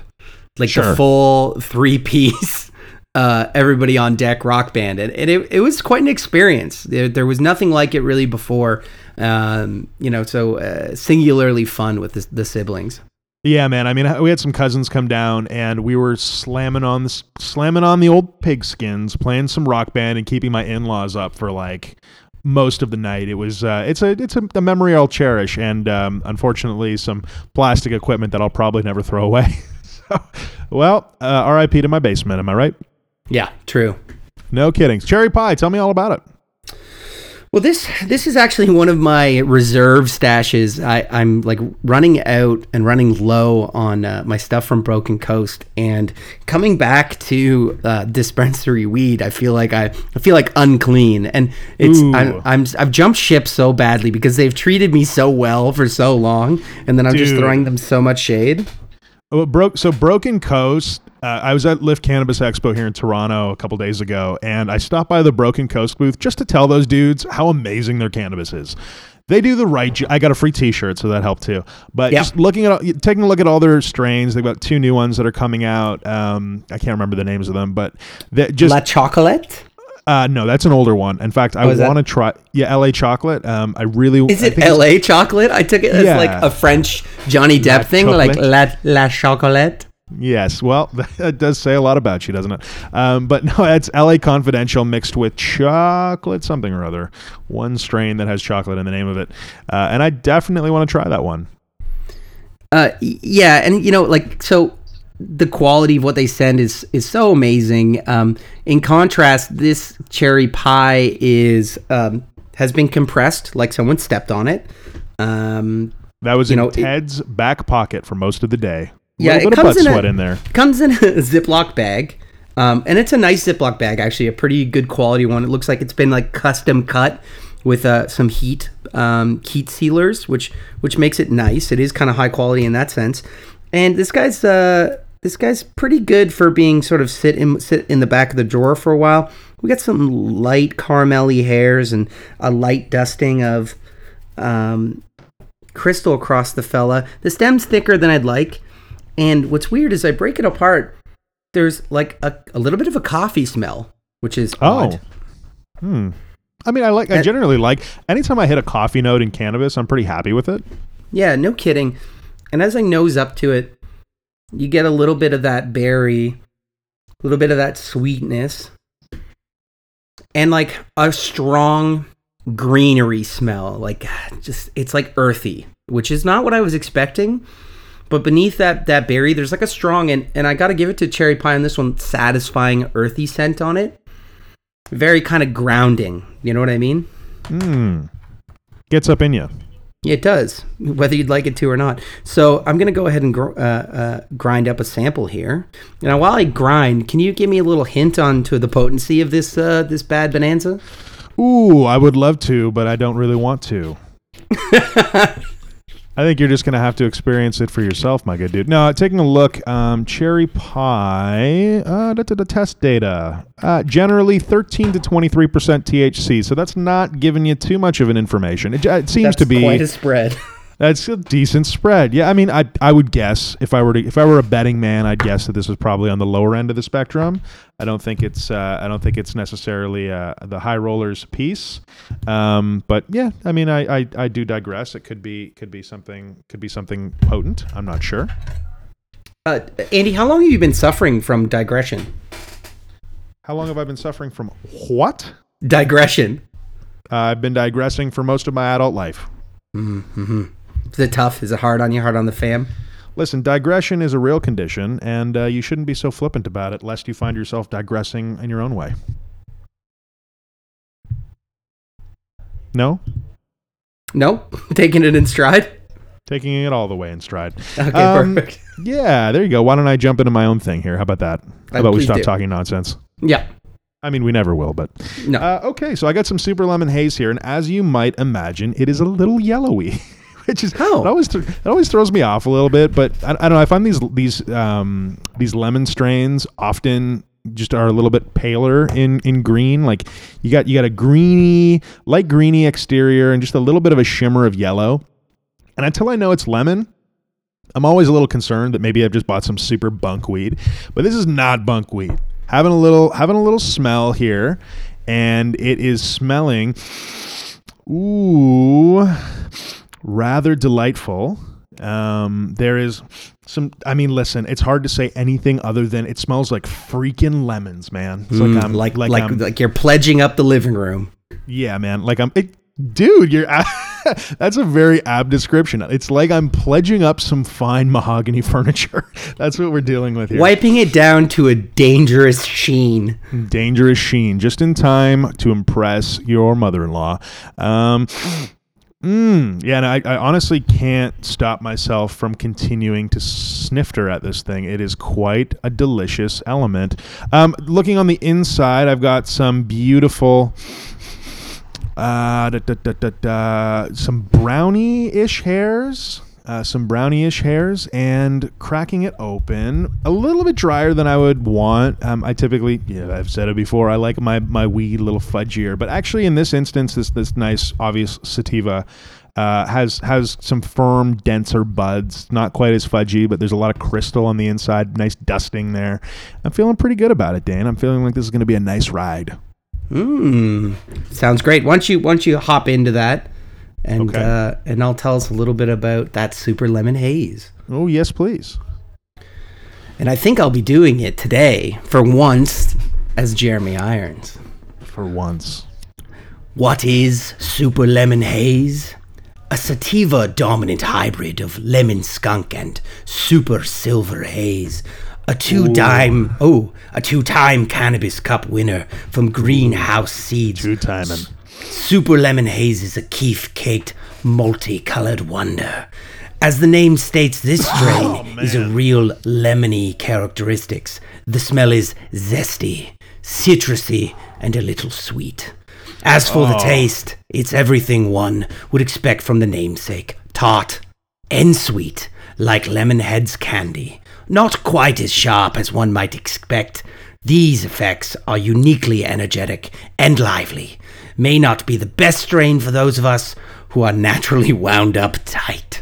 Uh-oh. Oh, shit. I've gone and committed the cardinal sin of smoking some anxiety / insanity-inducing cannabis. But yeah, no, the tartness cannot be understated. There is I feel like I threw a warhead in the back of my throat.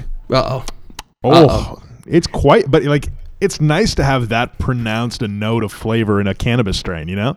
Yeah, absolutely. There's no freaking doubt I've got some Super Lemon Haze in my mouth. That is a no-doubter, as they say in the old football world. They're always saying that. And that review is brought to us by Leafly. And yes. You called it, man. It's lemon, it's citrus, it's earthy. And right beneath that, it says lemon warhead alert right into the back of your throat. Oh, really? No, not at all. Oh, okay, got you. All yeah, right, no, it's woo. And you know what? The word is alacrity. Alacrity. The word is alacrity. I remember the word. I don't know what it means, but that's what I'm feeling. It means like a clearness of the head. And the only reason that alacrity comes into my space is because when I was playing EverQuest, one of the buffs you could get was, as I read it at the time, a clarity.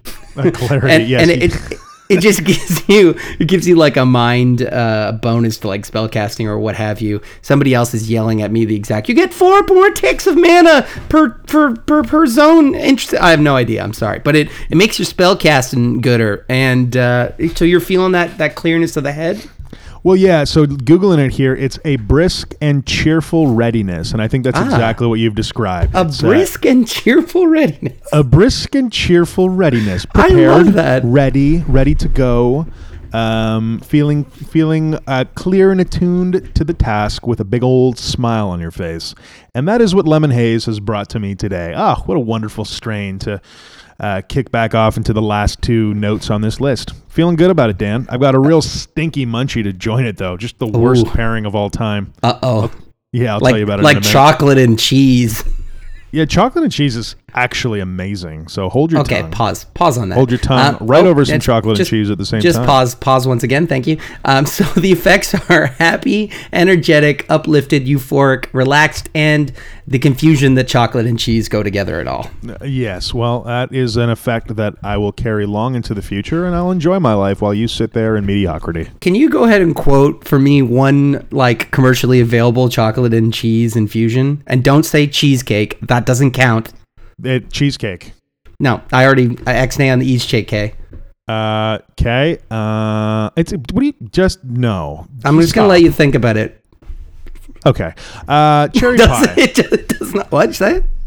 I want to fight you right now, but I also want to hug you, and I don't know which impulse is stronger. It's so funny because you never know when I'm gonna hold you to task. I mean, 99 times out of 100, I'm just gonna let it all go. But then there's that one issue I can't let go, and for this one, randomly, it's chocolate and cheese, which actually I brought up. I like baited you out with chocolate and cheese. You've got a real stick up your ass about chocolate. You and cheese. bit on that hook, and I said it immediately, like a hound. I was on it. I'm like, he bit on it. Yeah, let's get it. Dude, chocolate and cheese is a beautiful thing. A little sharp old cheddar, a nice dark chocolate. Those 2 things together are beautiful.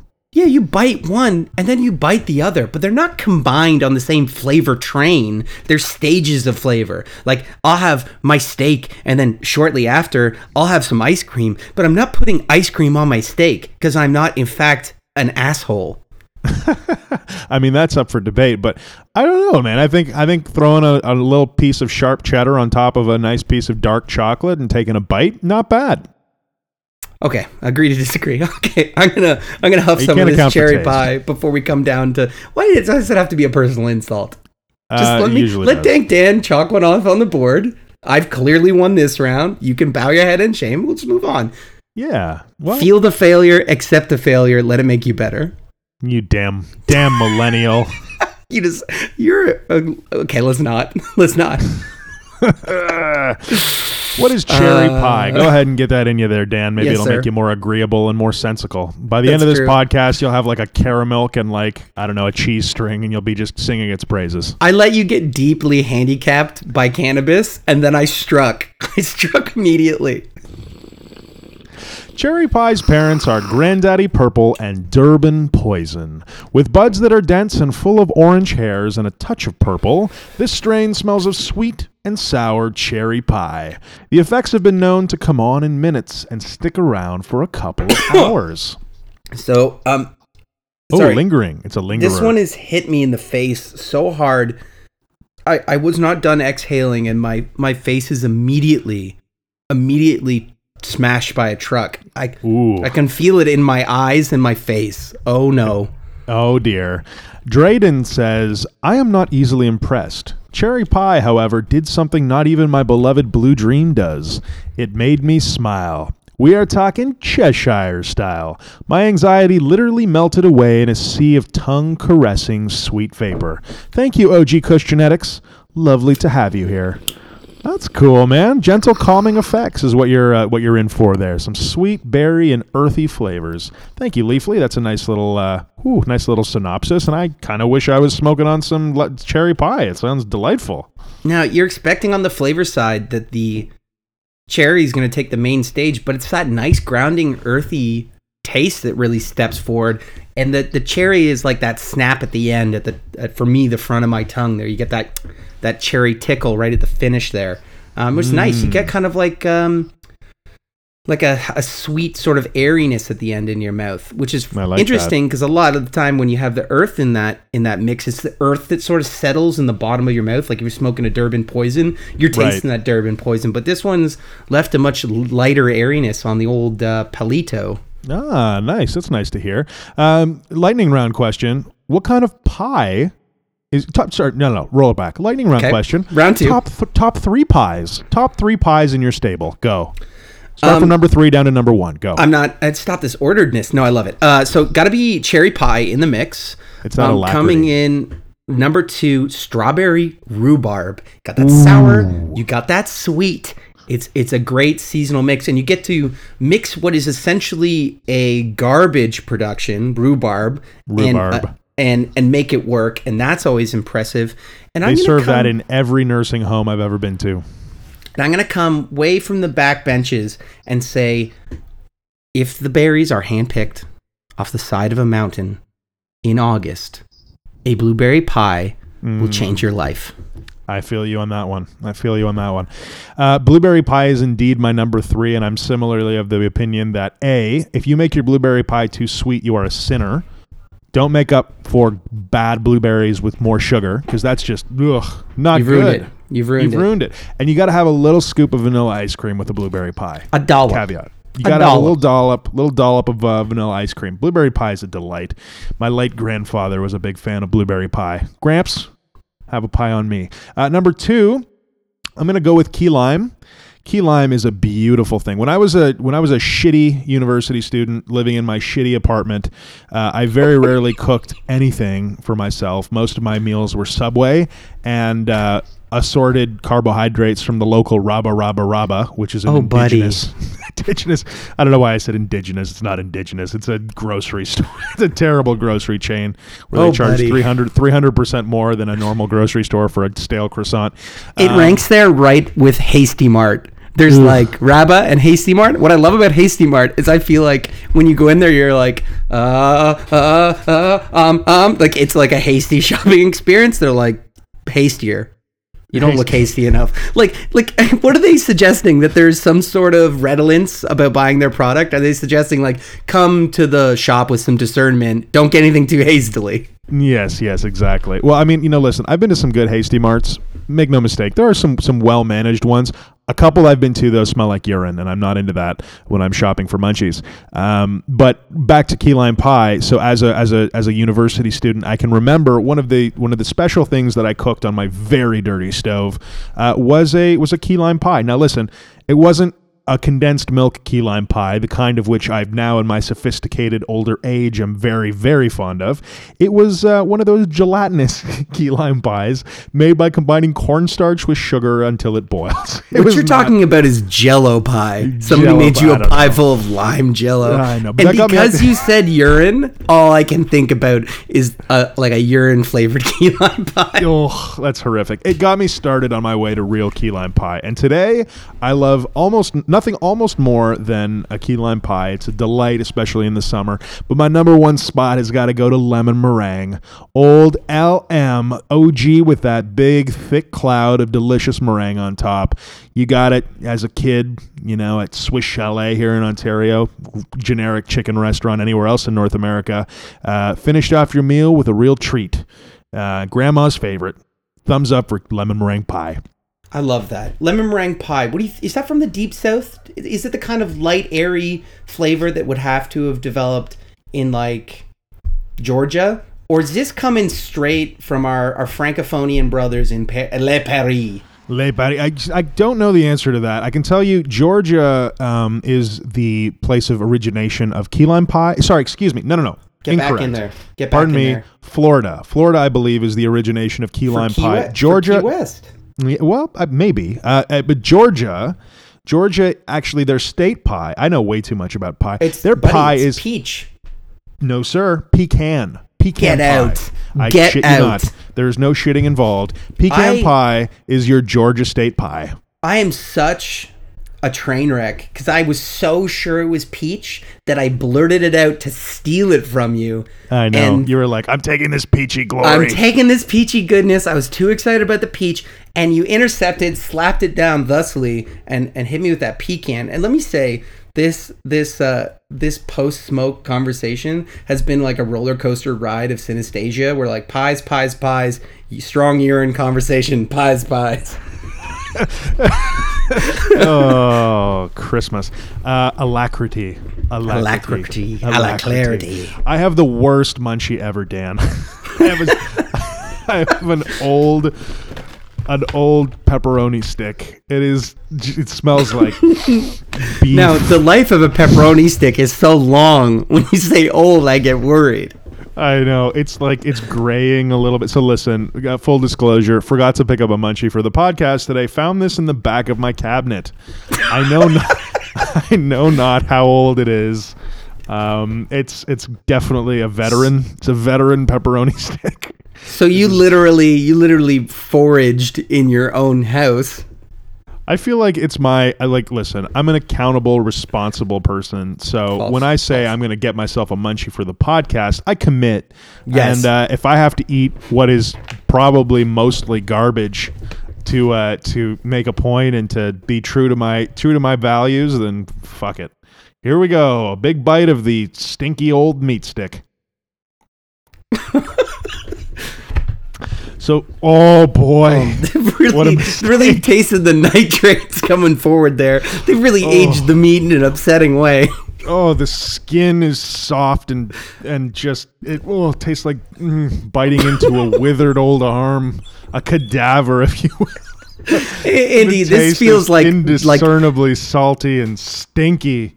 This sounds like a food that you normally, would have found by foraging, but it should have been during the apocalypse. Like, this should have been 3 weeks of, like, no food, and you're like, oh, I found a desiccated meat stick. There's an upsetting, bubble of fat situated in the middle of this long... So, okay, let's put this aside. That's enough of you. How about you, Dan? Do you have something a little more delicious for us? I have something questionable. From one of my favorite listeners, he said, Dan, you languish on your food stuff too quick. So I'm going to hit this so fast, you won't even believe it. So These are a product called Wellness Bites, and the flavor is crispy, quinoa, brittle, peanut crunch. Sounds How many awful. calories per portion? 100 calories. They are both Did you beat up a vegan and steal his lunch? Listen, if he can't identify me, it's like it didn't happen. Right. Now, it makes what I'm going to say, like right off the hop, a false claim. It says, one taste and you're hooked. Sir, these are not a can of Pringles or, say a Frito. What you've offered me is peanut crunch that is comprised entirely of quinoa. I think this is something that I would also use to sustain myself during an apocalypse or in a deep forest trek. Ooh.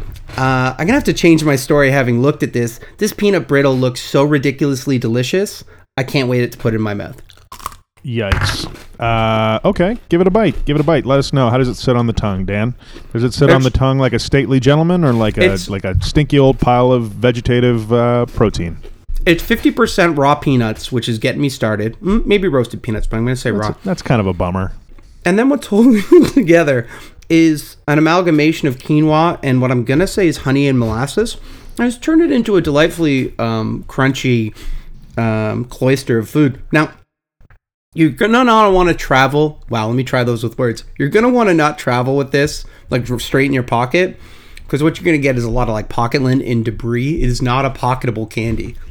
That's a big distinction because I often like to travel with my snacks. Yeah, you just want a sack of goods inside your various cargo apparatus. I can't get the flavor of this stinky meat out of my mouth. I'm drinking coffee. It's just there. Oh, Dan, save me. Now, before we languish. Weird mouth apocalypse, so you're gonna have to do the talking for a second. Okay, you're having a bit of a time. I understand. Well, why don't we get back into our top 10, my friend? I think I want to shut this one down with a little bit of style and grace. Thinking of some lyrics, Style and Grace, Snoop Dogg, I think. No, Dr. Dre, Big Papa. Notorious B.I.G. I like it when you call me Big Papa. That's it, man. Style Andy, and Grace I have to alert you. I have to sound a whistle and let an alarm be known. I'm way too high. Oh, boy. Oh, He went over the edge. It happened in the middle of that peanut cluster. The peanut cluster what took you over the edge, eh? I noticed the air started to get thin around me. And then the moon was summoning me to, crest its apparatus. It's got some secret deep within its core. The moon is not an apparatus. It can't be. Well, it's an astrological apparatus. That much is certain. Dude, I've got a nifty little lighter, and before we jump into the games here, I'm just to be clear, I'm feeling great, very upbeat, feeling nice, not too heady. So this Super Lemon Haze is sustaining me in a fun alacrity. And before we jump back into the games, I just need to be comforted on something. Am I ever going to get to go to the moon? No, me personally, not in this lifetime. Not you. Well, hold on. We're up to some. You could actually. I don't know why the initial negative. I'm sorry. It hurt me actually. Dude, maybe in like 50 years, Dan gets to go to the moon on a camping trip. I feel like we'll be there in 50 years. So it'll be like my midlife crisis. Yeah, I feel that's right. You get yourself a nice fast space rocket. I think that remortgage. I'm gonna live till I'm like 200. That's at least the plan.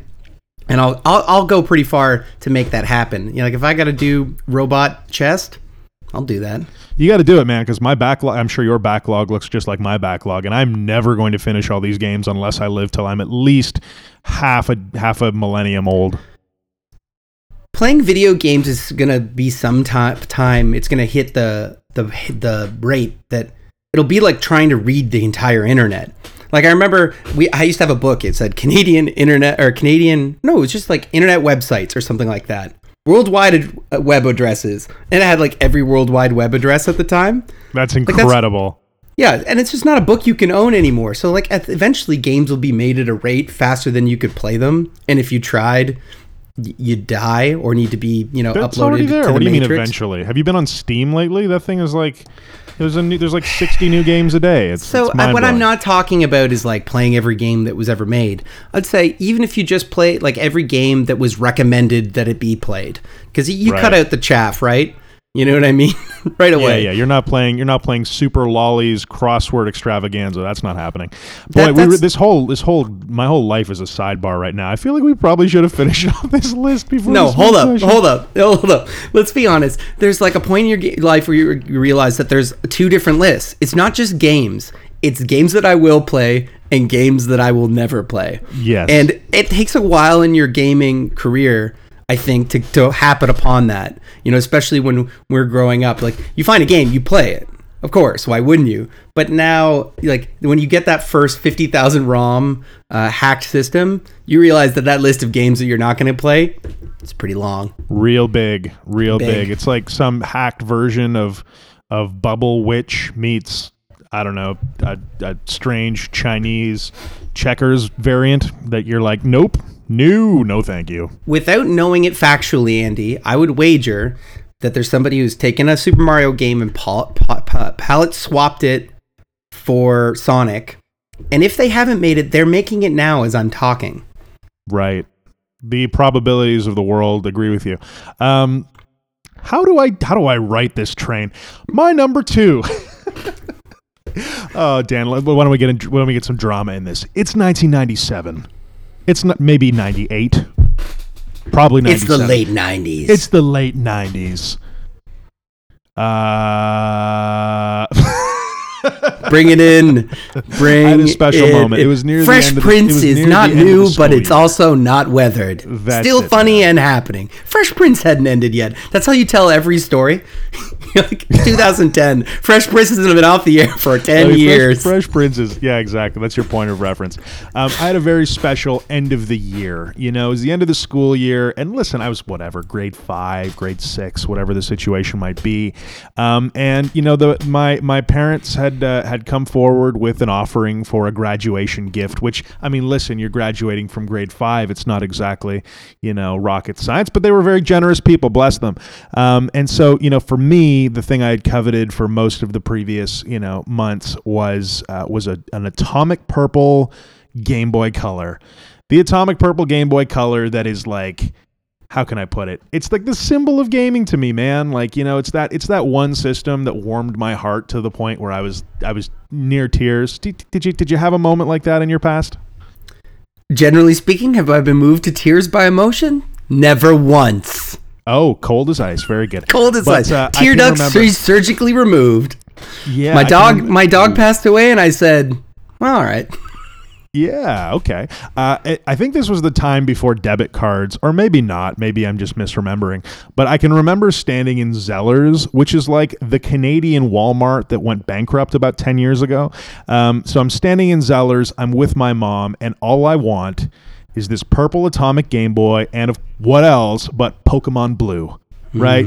Pokemon Blue, that beautiful little blue case. You got the Blastoise on there. He's giving you the shifty eyes. He's giving you the eyebrow raise, and it was like 5 minutes to close, and my mom didn't have any cash on her, or she didn't have enough cash on her, or whatever the scenario was. My dad was coming from the city, which was like an hour and a half away. He was blasting across the highway to come and bring us this money so that we could have this thing, right?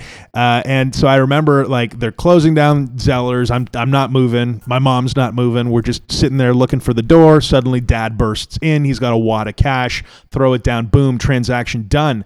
And I'm the happiest, whatever X-year-old of ever. And, that story, that moment was I got all the feels there, Dan. You know what I mean? I got all the feels in there. I woke up early the next day and spent probably 3 hours before school. That's how early I woke up playing Pokemon. Yeah, it was a thing. Playing Pokemon Blue. And it was going back to that era of video games. I mean, there's not a lot I can say about that game specifically. Pokemon Blue was a game with charming sprites, with a gameplay loop that had, at that point, never been explored, at least by me, right? You've got this collection aspect, you've got this RPG aspect, it's all jammed together in this beautiful little package that, as a very young gamer, was also super palatable because, everything kind of moved along at a pace that I didn't have to guess at much. I'd seen the show. I was really into the setting, and so playing the game felt like just exactly what you want a video game to be, jumping into that world. But what was cool about that time is it was still kind of pre-internet, looking everything up on the internet. Mm-hmm. So there was just so much urban myth around that game that's almost more what I remember than the actual game itself. You've got a whole legion of kids, half of which are playing Pokemon Blue, half of which are playing Pokemon Red. They're trading at recess over like this quasi USB cable that you have to plug in at a very specific time. It's super unintuitive.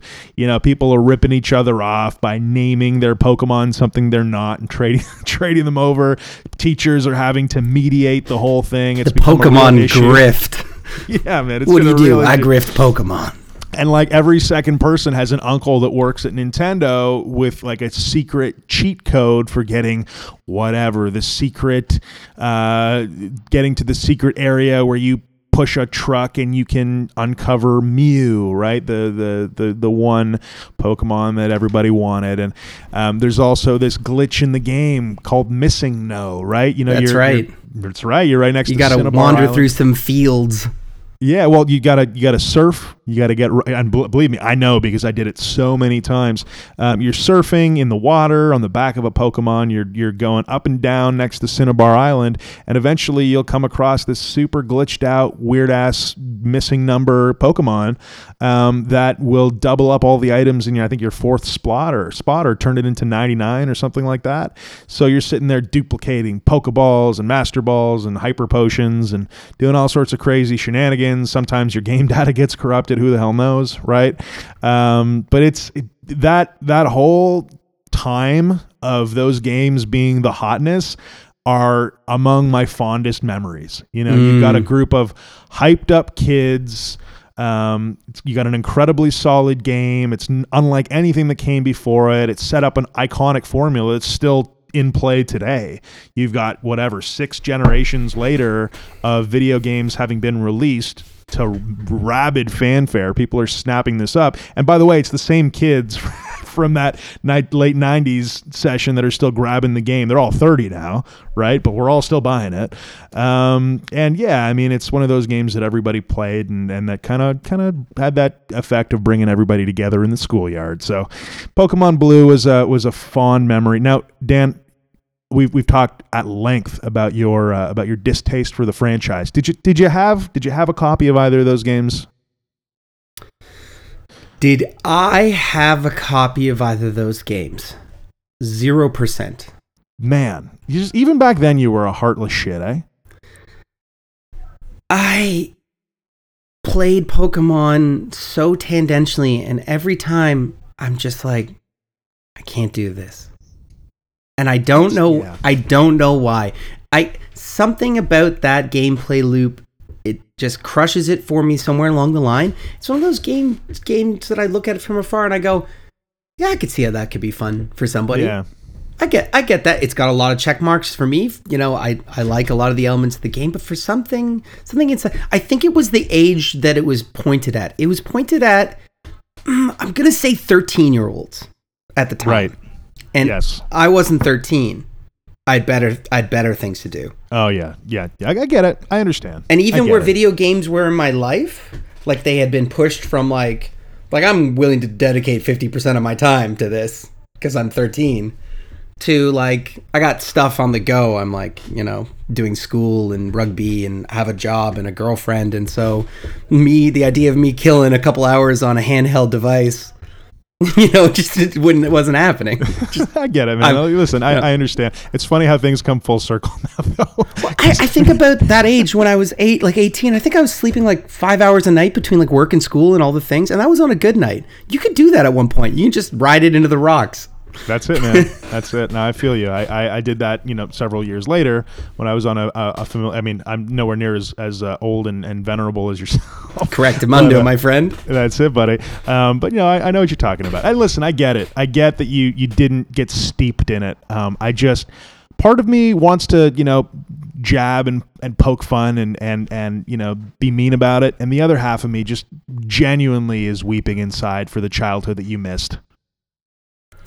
I had a childhood, man. No, missed childhood. It just was consumed with, you know, Command Tragedy. and Conquer, really and bad. not upsetting. Okay, let me put it to you, Andy. What was the best experience that Pokemon offered up to you that I missed out on? If I could think of your childhood without Pokemon, it would be set to the tune of a Sarah McLachlan song. It's the sad Hulk walking away song. Dun, dun, dun, dun. In the arms of the angels. Okay.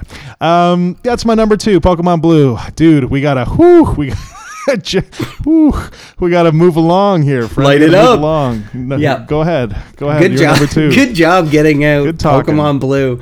Knowing how it would go. All right, Andy, I question to you. Am I on number 9? I'm going to say that I am. You're on number 9. We each have one more to go after this one. This order that I've brutalized so badly. So for me, zero segue. Andy, do you like real-time strategy games? Well, I don't. Here's a treat for you. Command and Conquer. I'm going to say it was started as a 90s game. We don't have a lot of facts on this one. I actually have no facts written down for it at all. Definitely a 90s game. Definitely. Has to be. This is a series that if you played it, you loved it. It's like a nice, early 90s, like Warcraft 1 and 2 era, drop your bases, get your guys together. It's got a nice medieval overlay, or no, not medieval, holy Hannah, military overlay. And it's charming for the time. It's simple in the right spots and got a great amount of style. It's one of those games you can click on the units and they say something hilarious. That's a big deal for me. That's actually a selling point of the RTS strategy at its core. I'm going to hear what every single one of these guys say. That's amazing. You know, I have to ask you. So, like, all jokes aside, let's pull it together a little bit here, because Command and Conquer is it's an important franchise. It's one of the founding RTS games out there. It's we've laughed about the FMV cutscenes previously, and apart from that, Red Alert. Actually, I actually liked Generals, a title that came out in the 2000s, quite a lot, although it didn't get super good reviews. But is that the one that was a little bit more 3D? Yeah, like it was. That transition is not workable. Yeah, it was a little weird, but I like that one even. You know what I'm curious about though? Like, where did Command and Conquer carve out its niche next to, StarCraft and Warcraft? Because like StarCraft and Warcraft were such a thing. It's hard to believe that Command and Conquer had such widespread success like next to those titles, which were arguably complete genre beginning and ends, Yeah, it's one of those things where I think they got ahead of the pack on the gameplay.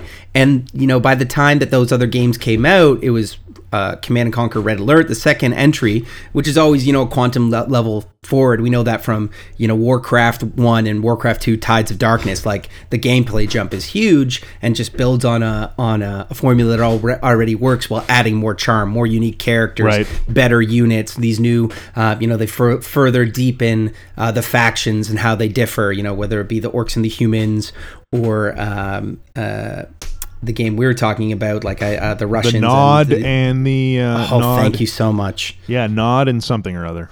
The GOD? GOD, yeah. No. Is it? No. GAD?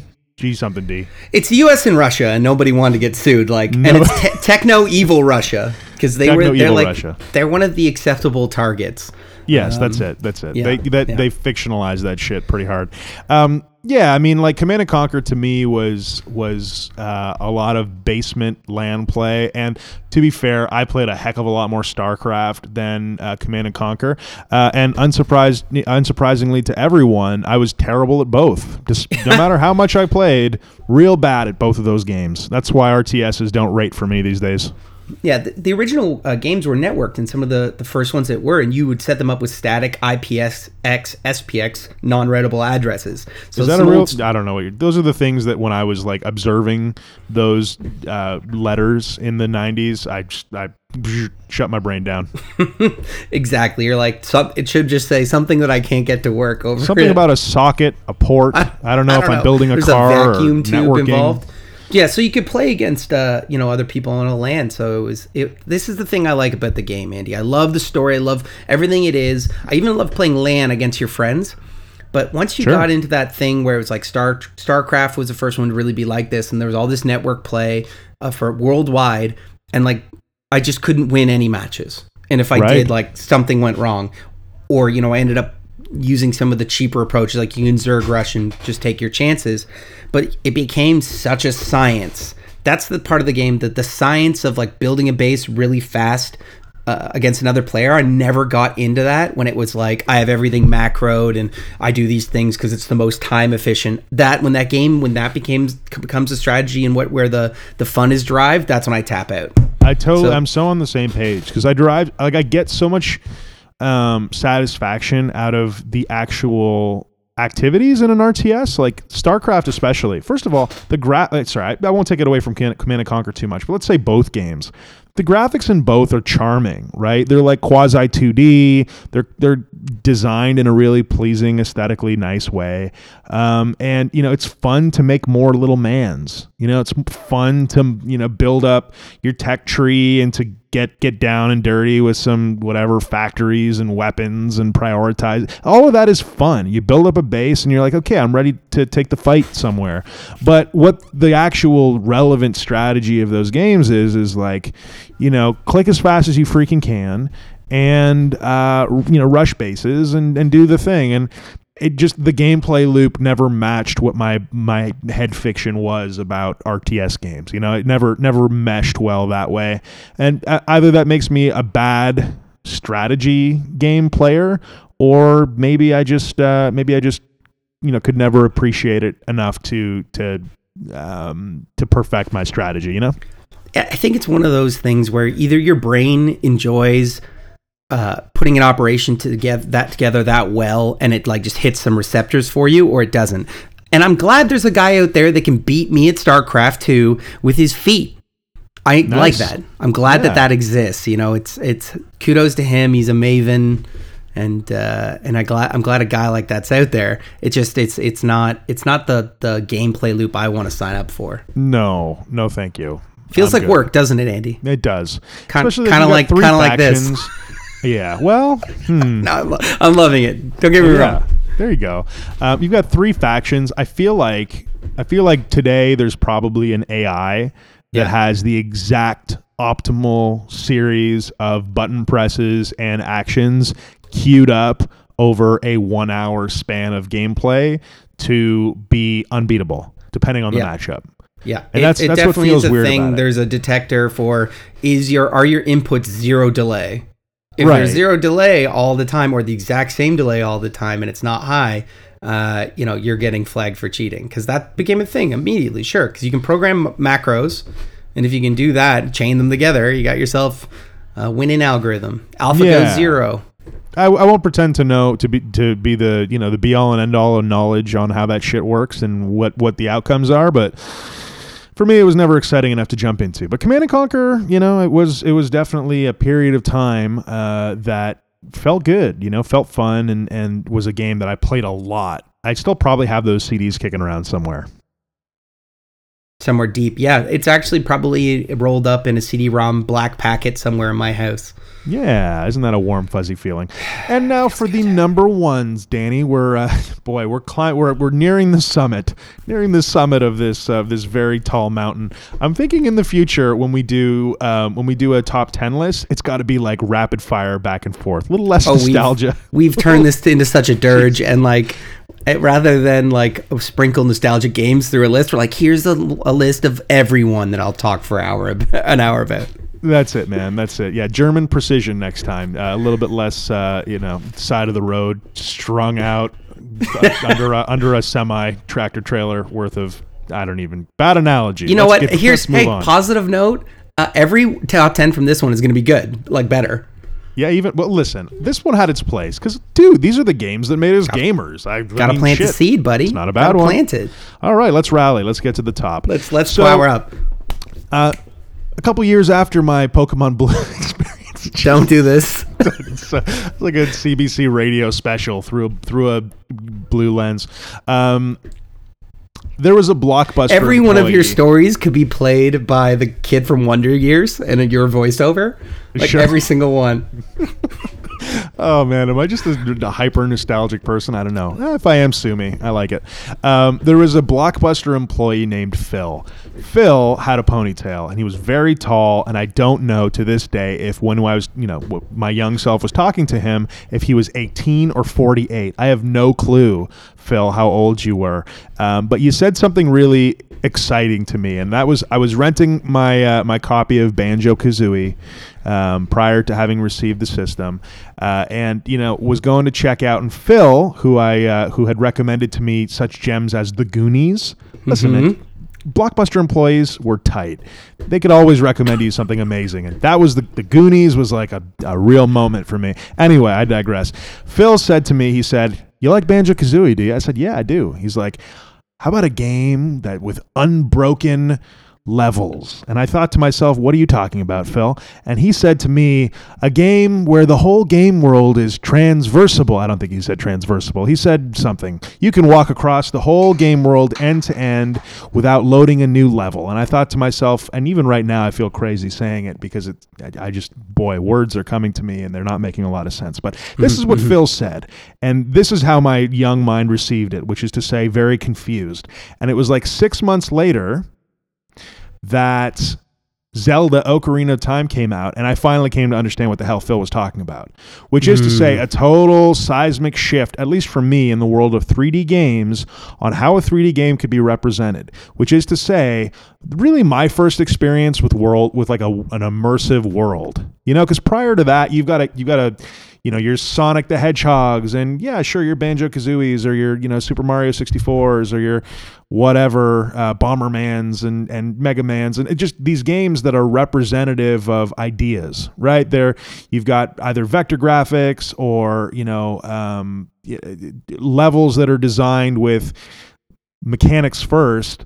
But to that point, I had never played a game that was about the story and environment in a way that Ocarina of Time was. I was so taken with it that it immediately had, that was the top of my priority list for, again, my young self's acquisition list. And I believe I got it for Christmas of that same year. And I remember going skiing with a friend. He broke his leg on the way down the hill. What? And yeah, no shit. Broke his leg at the bottom of the hill. We came back to my house. My parents were like wondering, like, do we take him to the hospital? We didn't know if it was broken or whatever. His parents came over. They were all deliberating, and I should have felt anxiety and angst for my friend, but I was so excited about Ocarina of Time that I like basically carried him over to my room so we could play until our parents decided whether or not we were going to the hospital. You reach into your bag of things that you could use to comfort your friend and in his moment of pain and despair, and you said, I got the thing for this. Hauled him in front of the TV, and I just picture him just being washed over by its splendor, and he's just like mouthing the words like, oh my God. Yeah. You're not wrong. It was actually it was a perfect memory. I can remember because I was so like excited about this game that I had the game box perched proudly on top of the VCR, which was on top of the TV. So it's like every time you walked into the room, there was no doubt what game was being played. It was Ocarina of Time. No shit. And, it's the game that you're so excited for your friend to experience that, yeah, you're, in Jabu Jabu's belly, but you just start the game all over again so he can experience its splendor, right? The opening cutscene, the music in, oh God, what the hell? Kokiri Village, right? Nice. Yeah, there you go. Stuck the landing. I mean, listen, man, what can you say about Ocarina of Time? It's either you've played it or you haven't. And, if you played it in that period of time, there's probably so much nostalgia and warm, fuzzy feelings wrapped up in it. And it's an individual experience that you probably had, many times over. But the game was accessible. It had, a hint of whimsy to it. It was a game that didn't take itself too seriously, but also had a really compelling and emotional story, which is beautiful. You think of like some of the characters in that Ocarina of Time, but also in the franchise, like the Gorons, right? You're rolling up what's called Death Mountain, and you're fighting off these interesting bouncing tarantulas. Again, very whimsical. Only to find this race of like strange rock people that eat bombs and smile all the time. And are going to make you a sword that you will break. Yeah. It's like, there's so many disparate, memories of Ocarina of Time that I could sit here and just spout nonsense for the next 30 minutes and just feel great about it on this end. But I will spare the podcasting general public about that. And at the same time say that, as the story progressed, the tone shifted. There's a super big difference between childhood Link and adult Link, and the weight of what happens to the world that they set up when you're a child, which is to say Hyrule when you're a kid is like this whimsical place. It's light, it's cheery, it's fun. It's, got mystery around every corner, but it feels like a magical place. And then you end up in the Temple of Time for however many years, a decade or so, and you come to as adult Link, and all of a sudden it's this like dark land with zombies roaming around, and you really feel the weight of the peril that's set up in the first act, and are determined to go about turning things around and saving Hyrule. It's a game that creates this series of plot points which aren't particularly complex. You're saving a princess, you're defeating an evil lord. It's nothing out of Shakespeare, and yet the emotional connection to the races of that game, to the Gorons and the Zora, the different places like Kakariko Village and Zora's Domain, and Lon Lon Ranch, right? That feeling when you get your first horse. When you do the horse race and you end up with Epona. Like, okay, so I could not stop talking about this game if I tried. Ocarina of Time is unparalleled on the platform. For me, it's the best game that I've ever played. And even today would play it nonstop all the time, anytime that I could forget enough about the plot to jump back in and re-remember it. Andy, bam. And there's so much to be said about this game. And of all the things that I'd like to drop, I'm going to whittle it down to one. Link says skank. I know you might not believe it. When Link is attacking, he does a combo attack when you hit the button numerous times. And he says, hit ya, skank! Every time. And I'm like, don't ruin this one. Hold on. And I'm like, my ears hear, like, I didn't hear it for the first 20 hours, maybe 30 hours. I'm sitting there with my sister, and I'm like, hold up. Does Link say skank? And my sister's like, no. And I'm like, no, he for sure does. I'm attack a sign, and he's like, hip, yep, skank. I'm like, how did my brain miss this? And how is this here? How is this here? Oh, man. It makes it better. Go back. That's all right. Nothing can break it. I like that Link has at least, for a silent character, he's got at least one burn, and that's to just really debase his enemies by impugning their sexual history. I like it. I like that. You know what? Ocarina of Time, slow clap. It turns out Link is more hateful than you'd like him to be. You're like, could be worse. Okay, and your number one, Dan. Go right ahead. Okay, let me set the stage. Let me get some of the emotional chops that you've been showing. Let me get the Wonders Kid Wonders Kid out here. Wonder Years. Oh, man. Can't talk. Back to start. So the year is. I feel, just before you get into it, I feel like we are in a baked Alaska. Yeah, we're at the center. The molten center of a baked Alaska. Here's the thing. Spooned into the mouth of our readers. Here's the thing about a top 10 list is we get a little bit jazz and freestyle at the bottom of the podcast. We gave ourselves a job to do from the front to the back.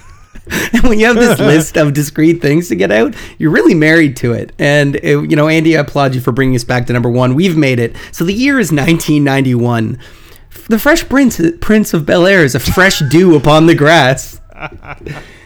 And a game has made its way from Japan to our shores in North America, PAL region, and makes its way to my Nintendo. And it's a game called Mega Man 2. Oh, and Mega Man 2. There is so much to be said about this killer of the NES. It's one of the deep hitters. It's a savage. Andy, you agree? You get on some of this? Listen, man, you know as well as I do that I never played Mega Man 2. In fact, my first foray into the Mega Man world was only recently with Mega Man X, and it is one of my points of shame.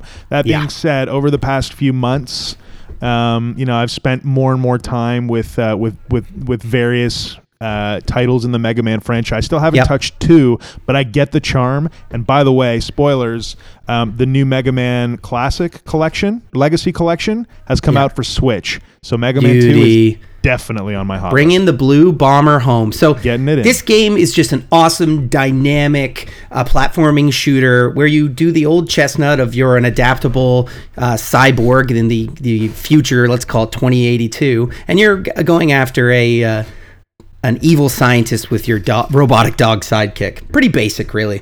Yeah, really. And the experience is just glorious pattern shooting and jumping with a boss fight at the end, and just amazing music. The most dynamic music probably on the entire system, to the point where there's still metal bands making Mega Man reduxes from Mega Man 2 today.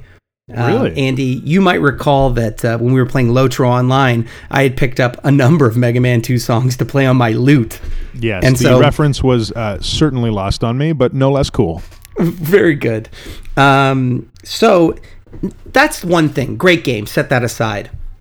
The other part is, this is a game that I rose to glory on because it was a game that I got very good at, and all of my friends, and I mean tertiary friends, like kids that live down the street and whatever, couldn't get very far in this game, but wanted to see the games, wanted to see Dr. Wily beaten.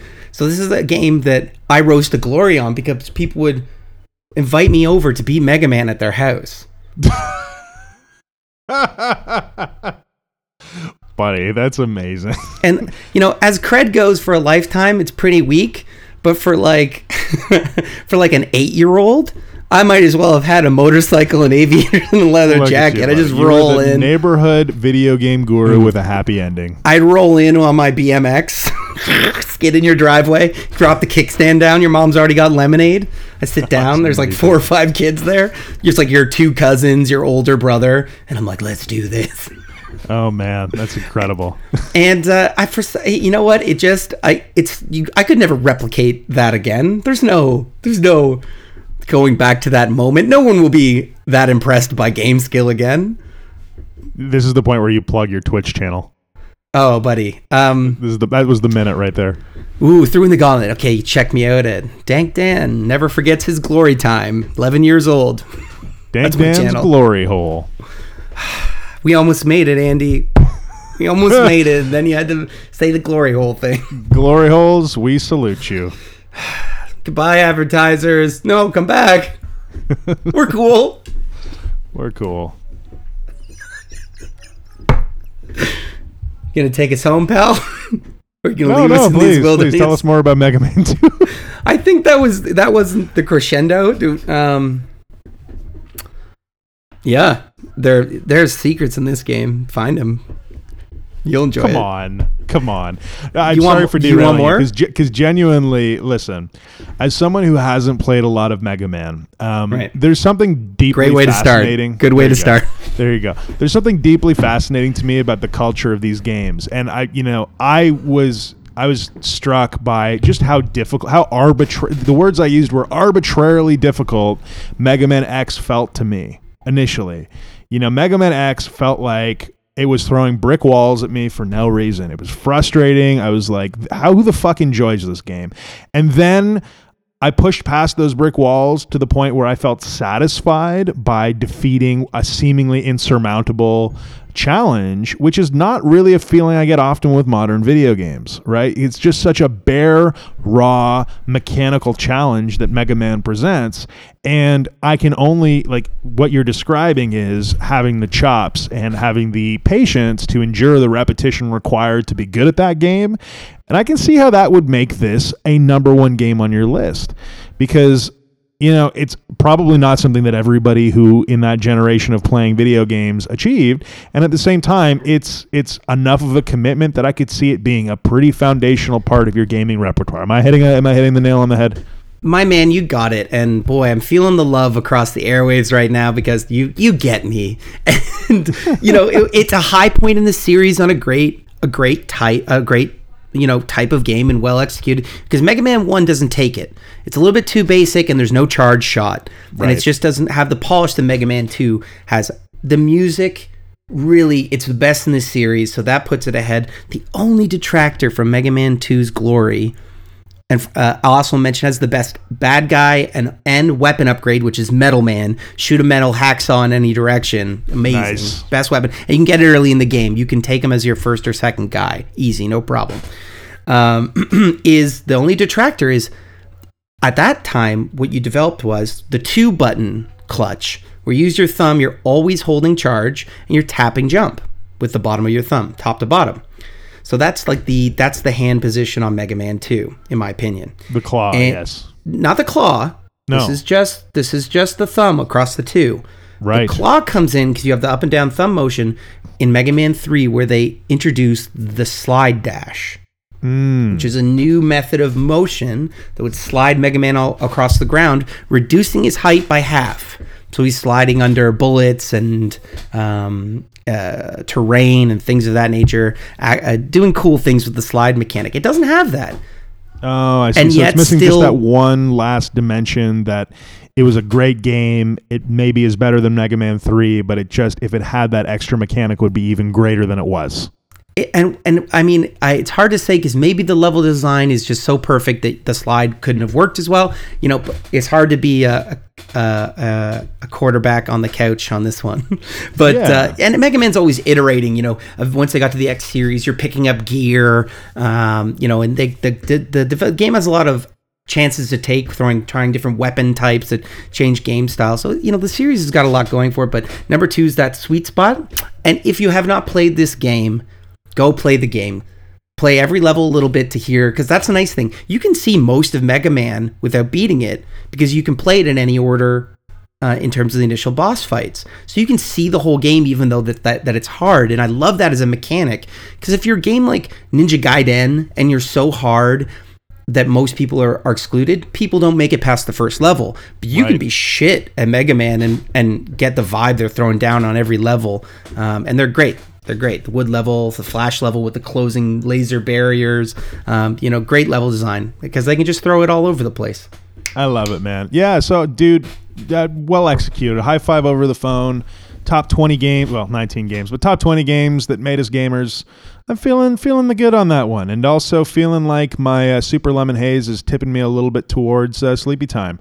Before we wrap up, just riding a little bit of that Mega Man wave. As I said, the Mega Man Legacy Collection's coming out for Switch. I think it was supposed to deploy on May 22nd. I haven't been stateside since that date, or well before it, so I'm not sure. Maybe it came out, maybe it didn't. But that's got Mega Man 1 through 6 on the Switch, so you can bet that in the near future I will have jumped into the exotic world of Mega Man 2 to experience it for myself. Do it up, buddy, and get number 2 fired up, and I'll show you my glory. Yeah, I like it. Other games that came out in May, just because we're about to embark into June, and I just want to look at some of the titles. There's another Shin Megami Tensei game that came out, Strange Journey Redux. Yeah, I think it's either remaster of it's for 3DS.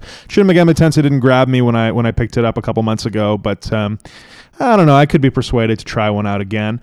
Hyrule Warriors, the definitive edition, came out for Switch. That's like a Zelda-themed Dynasty Warriors, which is kind of neat.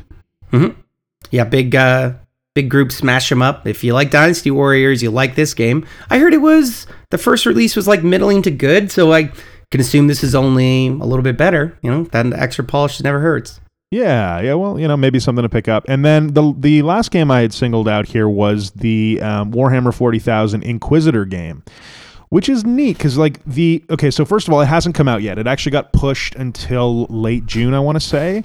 Basically, it's a Warhammer 40K version of Diablo. It's a hack and slash looter, and Inquisitors in the fiction are like, how can I put it? They're like witch hunters, kind of. They're like hunting out mutants and demons and all sorts of, weird nasties, evil aliens, what have you. So for the uninitiated, it's something of a Diablo in space, which I personally haven't played a lot of well-executed sci-fi, hack and slash loot games. I'm hoping that this one, especially with a setting that I'm reasonably fond of, I think I'm hoping that this one ends up being good. Also, out for PS4, Xbox One, and PC. So maybe a little bit of that multiplayer action, Danny. Ooh, dip our toes in. Excuse me? Dip our toes into the grossest universe and the most potentially badass. Let the cat out of the bag. We've played a little bit of Warhammer on the tabletop with minis, and if they could take that flavor and get it properly into an RTS, it feels doable, doesn't it? It should be doable.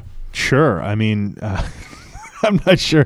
It's not enough. They haven't been able to do it. They've tried so many times, and every time I'm like, no, not quite. Try again. I may have missed. I cannot tell at this point if I've misspoken. There was an RTS called Dawn of War in that setting, which was okay, but this is actually like a Diablo style game. Yes. All right, moving along. Finally, we will. Let's stay tuned. Look forward to that. Look forward to that. That review coming at you, episode 85. Ooh, 85. Yes, sir. Boy, dude. All right, strapping it together. We asked our listeners, finally, before we adjourn, what is your favorite game that's at least 20 years old? And I wanted to just quickly jump through because we had a bunch of folks who were nice enough to give us the business. Dan, do you want to take Bo's Game Room here? What did he have to say about his favorite 20-year-old game? Well, Powerful Bo comes at us with Earthbound because it's the most unique game out there. One of the best soundtracks, relatable characters, and made him tear up at the end. It's the game that he keeps coming back to year after year, and the battle system is super unique with the rolling HP, super trippy graphics. Ooh, super trippy even. I like that. I haven't played Earthbound, but I've heard this gentleman speak enough about it that I'm certainly interested, at the very least, in what it has to say. It's for the Super Nintendo originally, right? Yeah, absolutely. And it's a game that nipped at my heels as well, and I've got a sense of it over the years, but it's one I've never dove into, and it's something that it sounds like the game I would love to play. I think Earthbound is in my future, especially with old Bo's recommendo. Yeah, so from what I understand, it's like a quirky Japanese, I think, RPG that has how can I even put it? It's almost like it looks like a PG game, but I understand, like, it looks like a very child-oriented, you play like a little kid named Ned or something. He's one of the choosable characters on Smash Brothers, and it's like an invasion movie with aliens invading, and it has like some tongue-in-cheek, more grown-up comedy. You get an ensemble cast, I believe. Yeah, it seems interesting.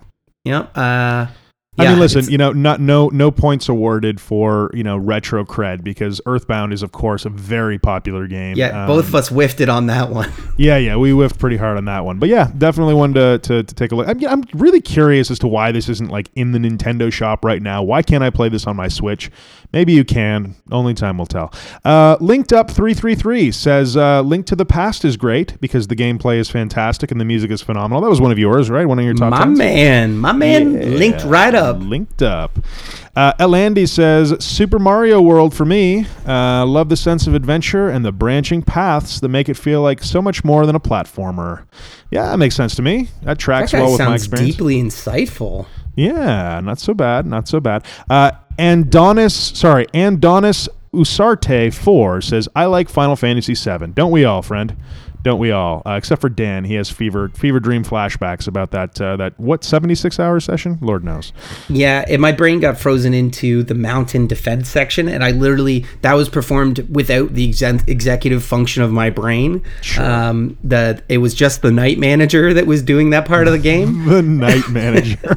That's like incredible. My executive function had been gently tucked into bed around hour 65, 63. It's like, quite this way, sir. Lays me down, gives me a tea. I'll be handling the front of house for just now. And he goes back to the front of house and beats his game. Your night manager is a scary fucker. I remember one time, anyway, we won't go too deep into the details, but if you're dealing with the night manager, you're dealing with no executive function, Dan. So I'm making a series of decisions that are key for the operational integrity of the unit. That's what the night manager is for. He takes the helm, and he has no discretionary ability. In fact, if you hit the night manager with something there's discernment of, he has to jot down a note hastily and send it down to me, and he hates doing that. He doesn't like it. The operational integrity has to do with not rousing me from my rest. That's the night manager's purpose. If he has to send a note down, something has threatened the operational integrity, and you don't want to do that. No, he's terse. He's terse. He's being very short with you. Whatever he's doing for a very good reason. Right. And he's emphatic about that. So anyway, he beat that part of the game, then roused me to beat the last fight with Sephiroth. Like, so I believe you'd like to finish the game here. This is where I pick you back up. I'm like, oh, thank you. He doesn't have a name. And I completed the game. But yes, you were saying. Stream of consciousness. Stream of Night Manager. The Night Manager. LMG_rebellious says Super Mario 64, hands down without a doubt. Okay, I mean not my jam, but fair enough. Fantastic sense of freedom of exploring the outside of Peach's castle, courtyard, and the castle itself was nothing short of revolutionary. Not to mention the game is packed with Easter eggs that he remembers even 22 years later. Wow. And fond memories. Including the wonderful music. The Jolly Rogers Bay theme is the highlight for him. Amazing platforming elements, awesome puzzles, cleverly designed worlds, smooth as butter controls, and much, much more. He personally thinks this game was miles better than Nintendo's other game, Ocarina of Time, which is often considered the best. Licking shots from the bullet charade. I mean, listen, I can't take offense to it. The guy clearly has some deep, deep love for Mario 64. Again, didn't grab me that game. Didn't grab me on Nintendo 64. Didn't grab me on DS. Hasn't grabbed me since. But for sure, for some folks, it is the Ocarina of Time of their day. Well, commenter, you have my vote. Get in there. There you go. Queen Wallaby says Donkey Kong Country 2, Diddy Kong's Quest. nostalgia. She would watch her older sisters play it for hours. Also has great family and replay the value. music keeps coming into it, eh? Isn't it? Like you It's hear what people remember. It's great. Yeah, it's so true, right? It's who you played it with. It's, whether you're your sister or your buddy who's got a broken leg, whatever. Gnarly says Altered Beast. Rad graphics and sound design. Mythic shape-shifting side-scroller action.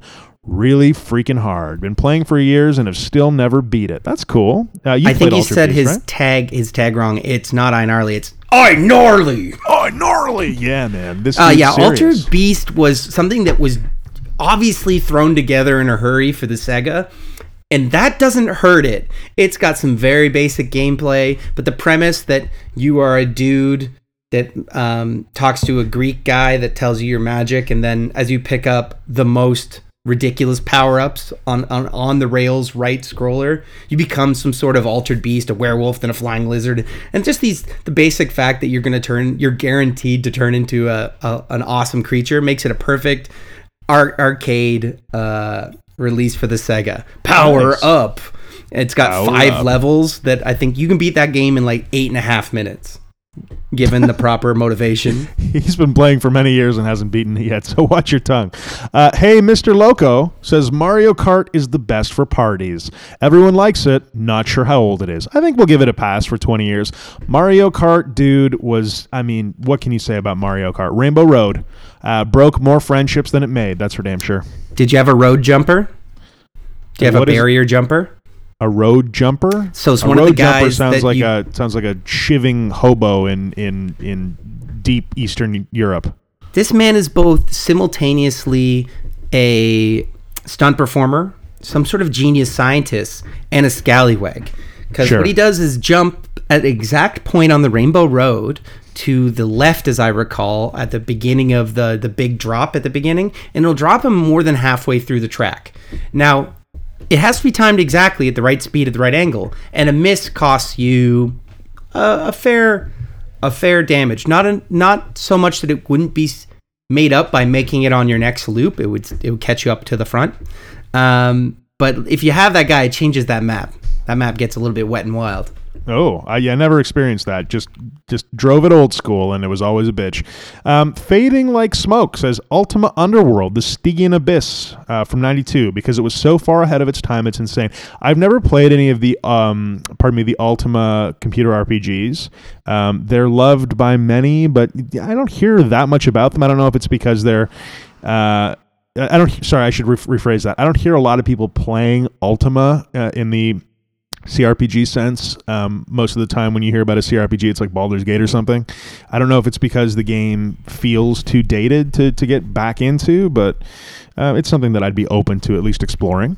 I love that this call for a game. It was one of those games that's built so tightly around Dungeons and Dragons that it has some of that feeling for me playing it. Like it's convertible in those feeling experiences at the time. So, and I think she's right, way ahead of its time. A bunch of other Ultima games were as well. I preferred not the ones that were top down. There's one about the Ultima Abyss where you took like the reins of it's like half first person action. Anyway, not to go too far into it, but yeah, great call. Good call. Sidescape Gaming says, Dan, you're going to like this one. Teenage Mutant Ninja Turtles in Time. Ba-da-ba-ba-ba. Yes, man. Time. That's it, man. You talked plenty about it on the last episode, but Cowabunga. He says there's nothing like it. Nothing compares to a game when you finish, you start a new game because you want to. Could play it over and over again. I feel that, man. I agree with you. It's turtle time, right? Turtle time indeed. Smoky Smoke 420 says, got to be Streets of Rage. Classic. Nice. Yeah, man. Streets of Rage. Nothing like grabbing a pipe or a bottle and beating up some thugs. Am I right?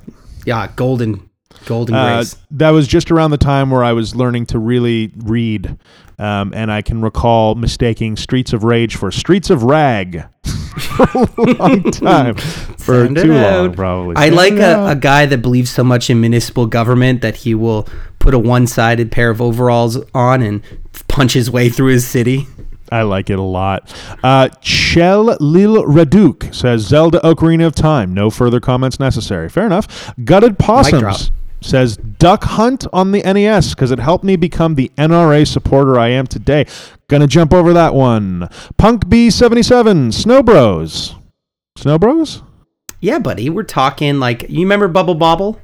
No. Yes. No.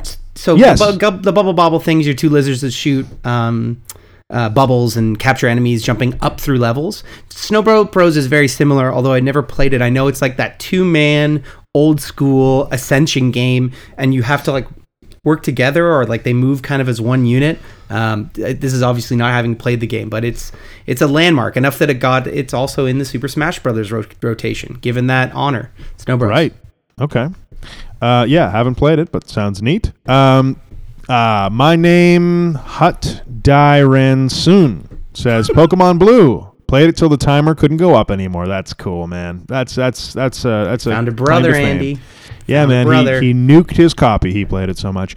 Shamir2405 says, I don't think it's 20 years, but the original Spyro games. I feel like that's in the pocket at the very least, and I'm of the same opinion. Spyro was pretty classic. We talked about Spyro, and I said there are people that put this at their very top, and I'm glad to know that that's true. It did get some love. Yeah. Spyro's cool, man. I mean, again, I wasn't a PSX owner, so I didn't get a ton of Spyro action, but spent most of those rented weekends playing Metal Gear Solid. But Spyro was the jam for sure. 518 Oli Violelo 420 Tetris Ultimate Puzzle Game. Nice, Dan. Maybe try out Tetris if you haven't heard of it before. Tetris. I heard a conspiracy theory that was part of a Russian botnet. No? Maybe. Slower Lower Grower says Nightmare Creatures. Cheating and being the creatures instead of your characters makes it more fun, but it's a top 10 for me easy. I haven't heard of Nightmare Creatures before. Nightmare Creatures. I don't know. Sounds neat, though. No, sir.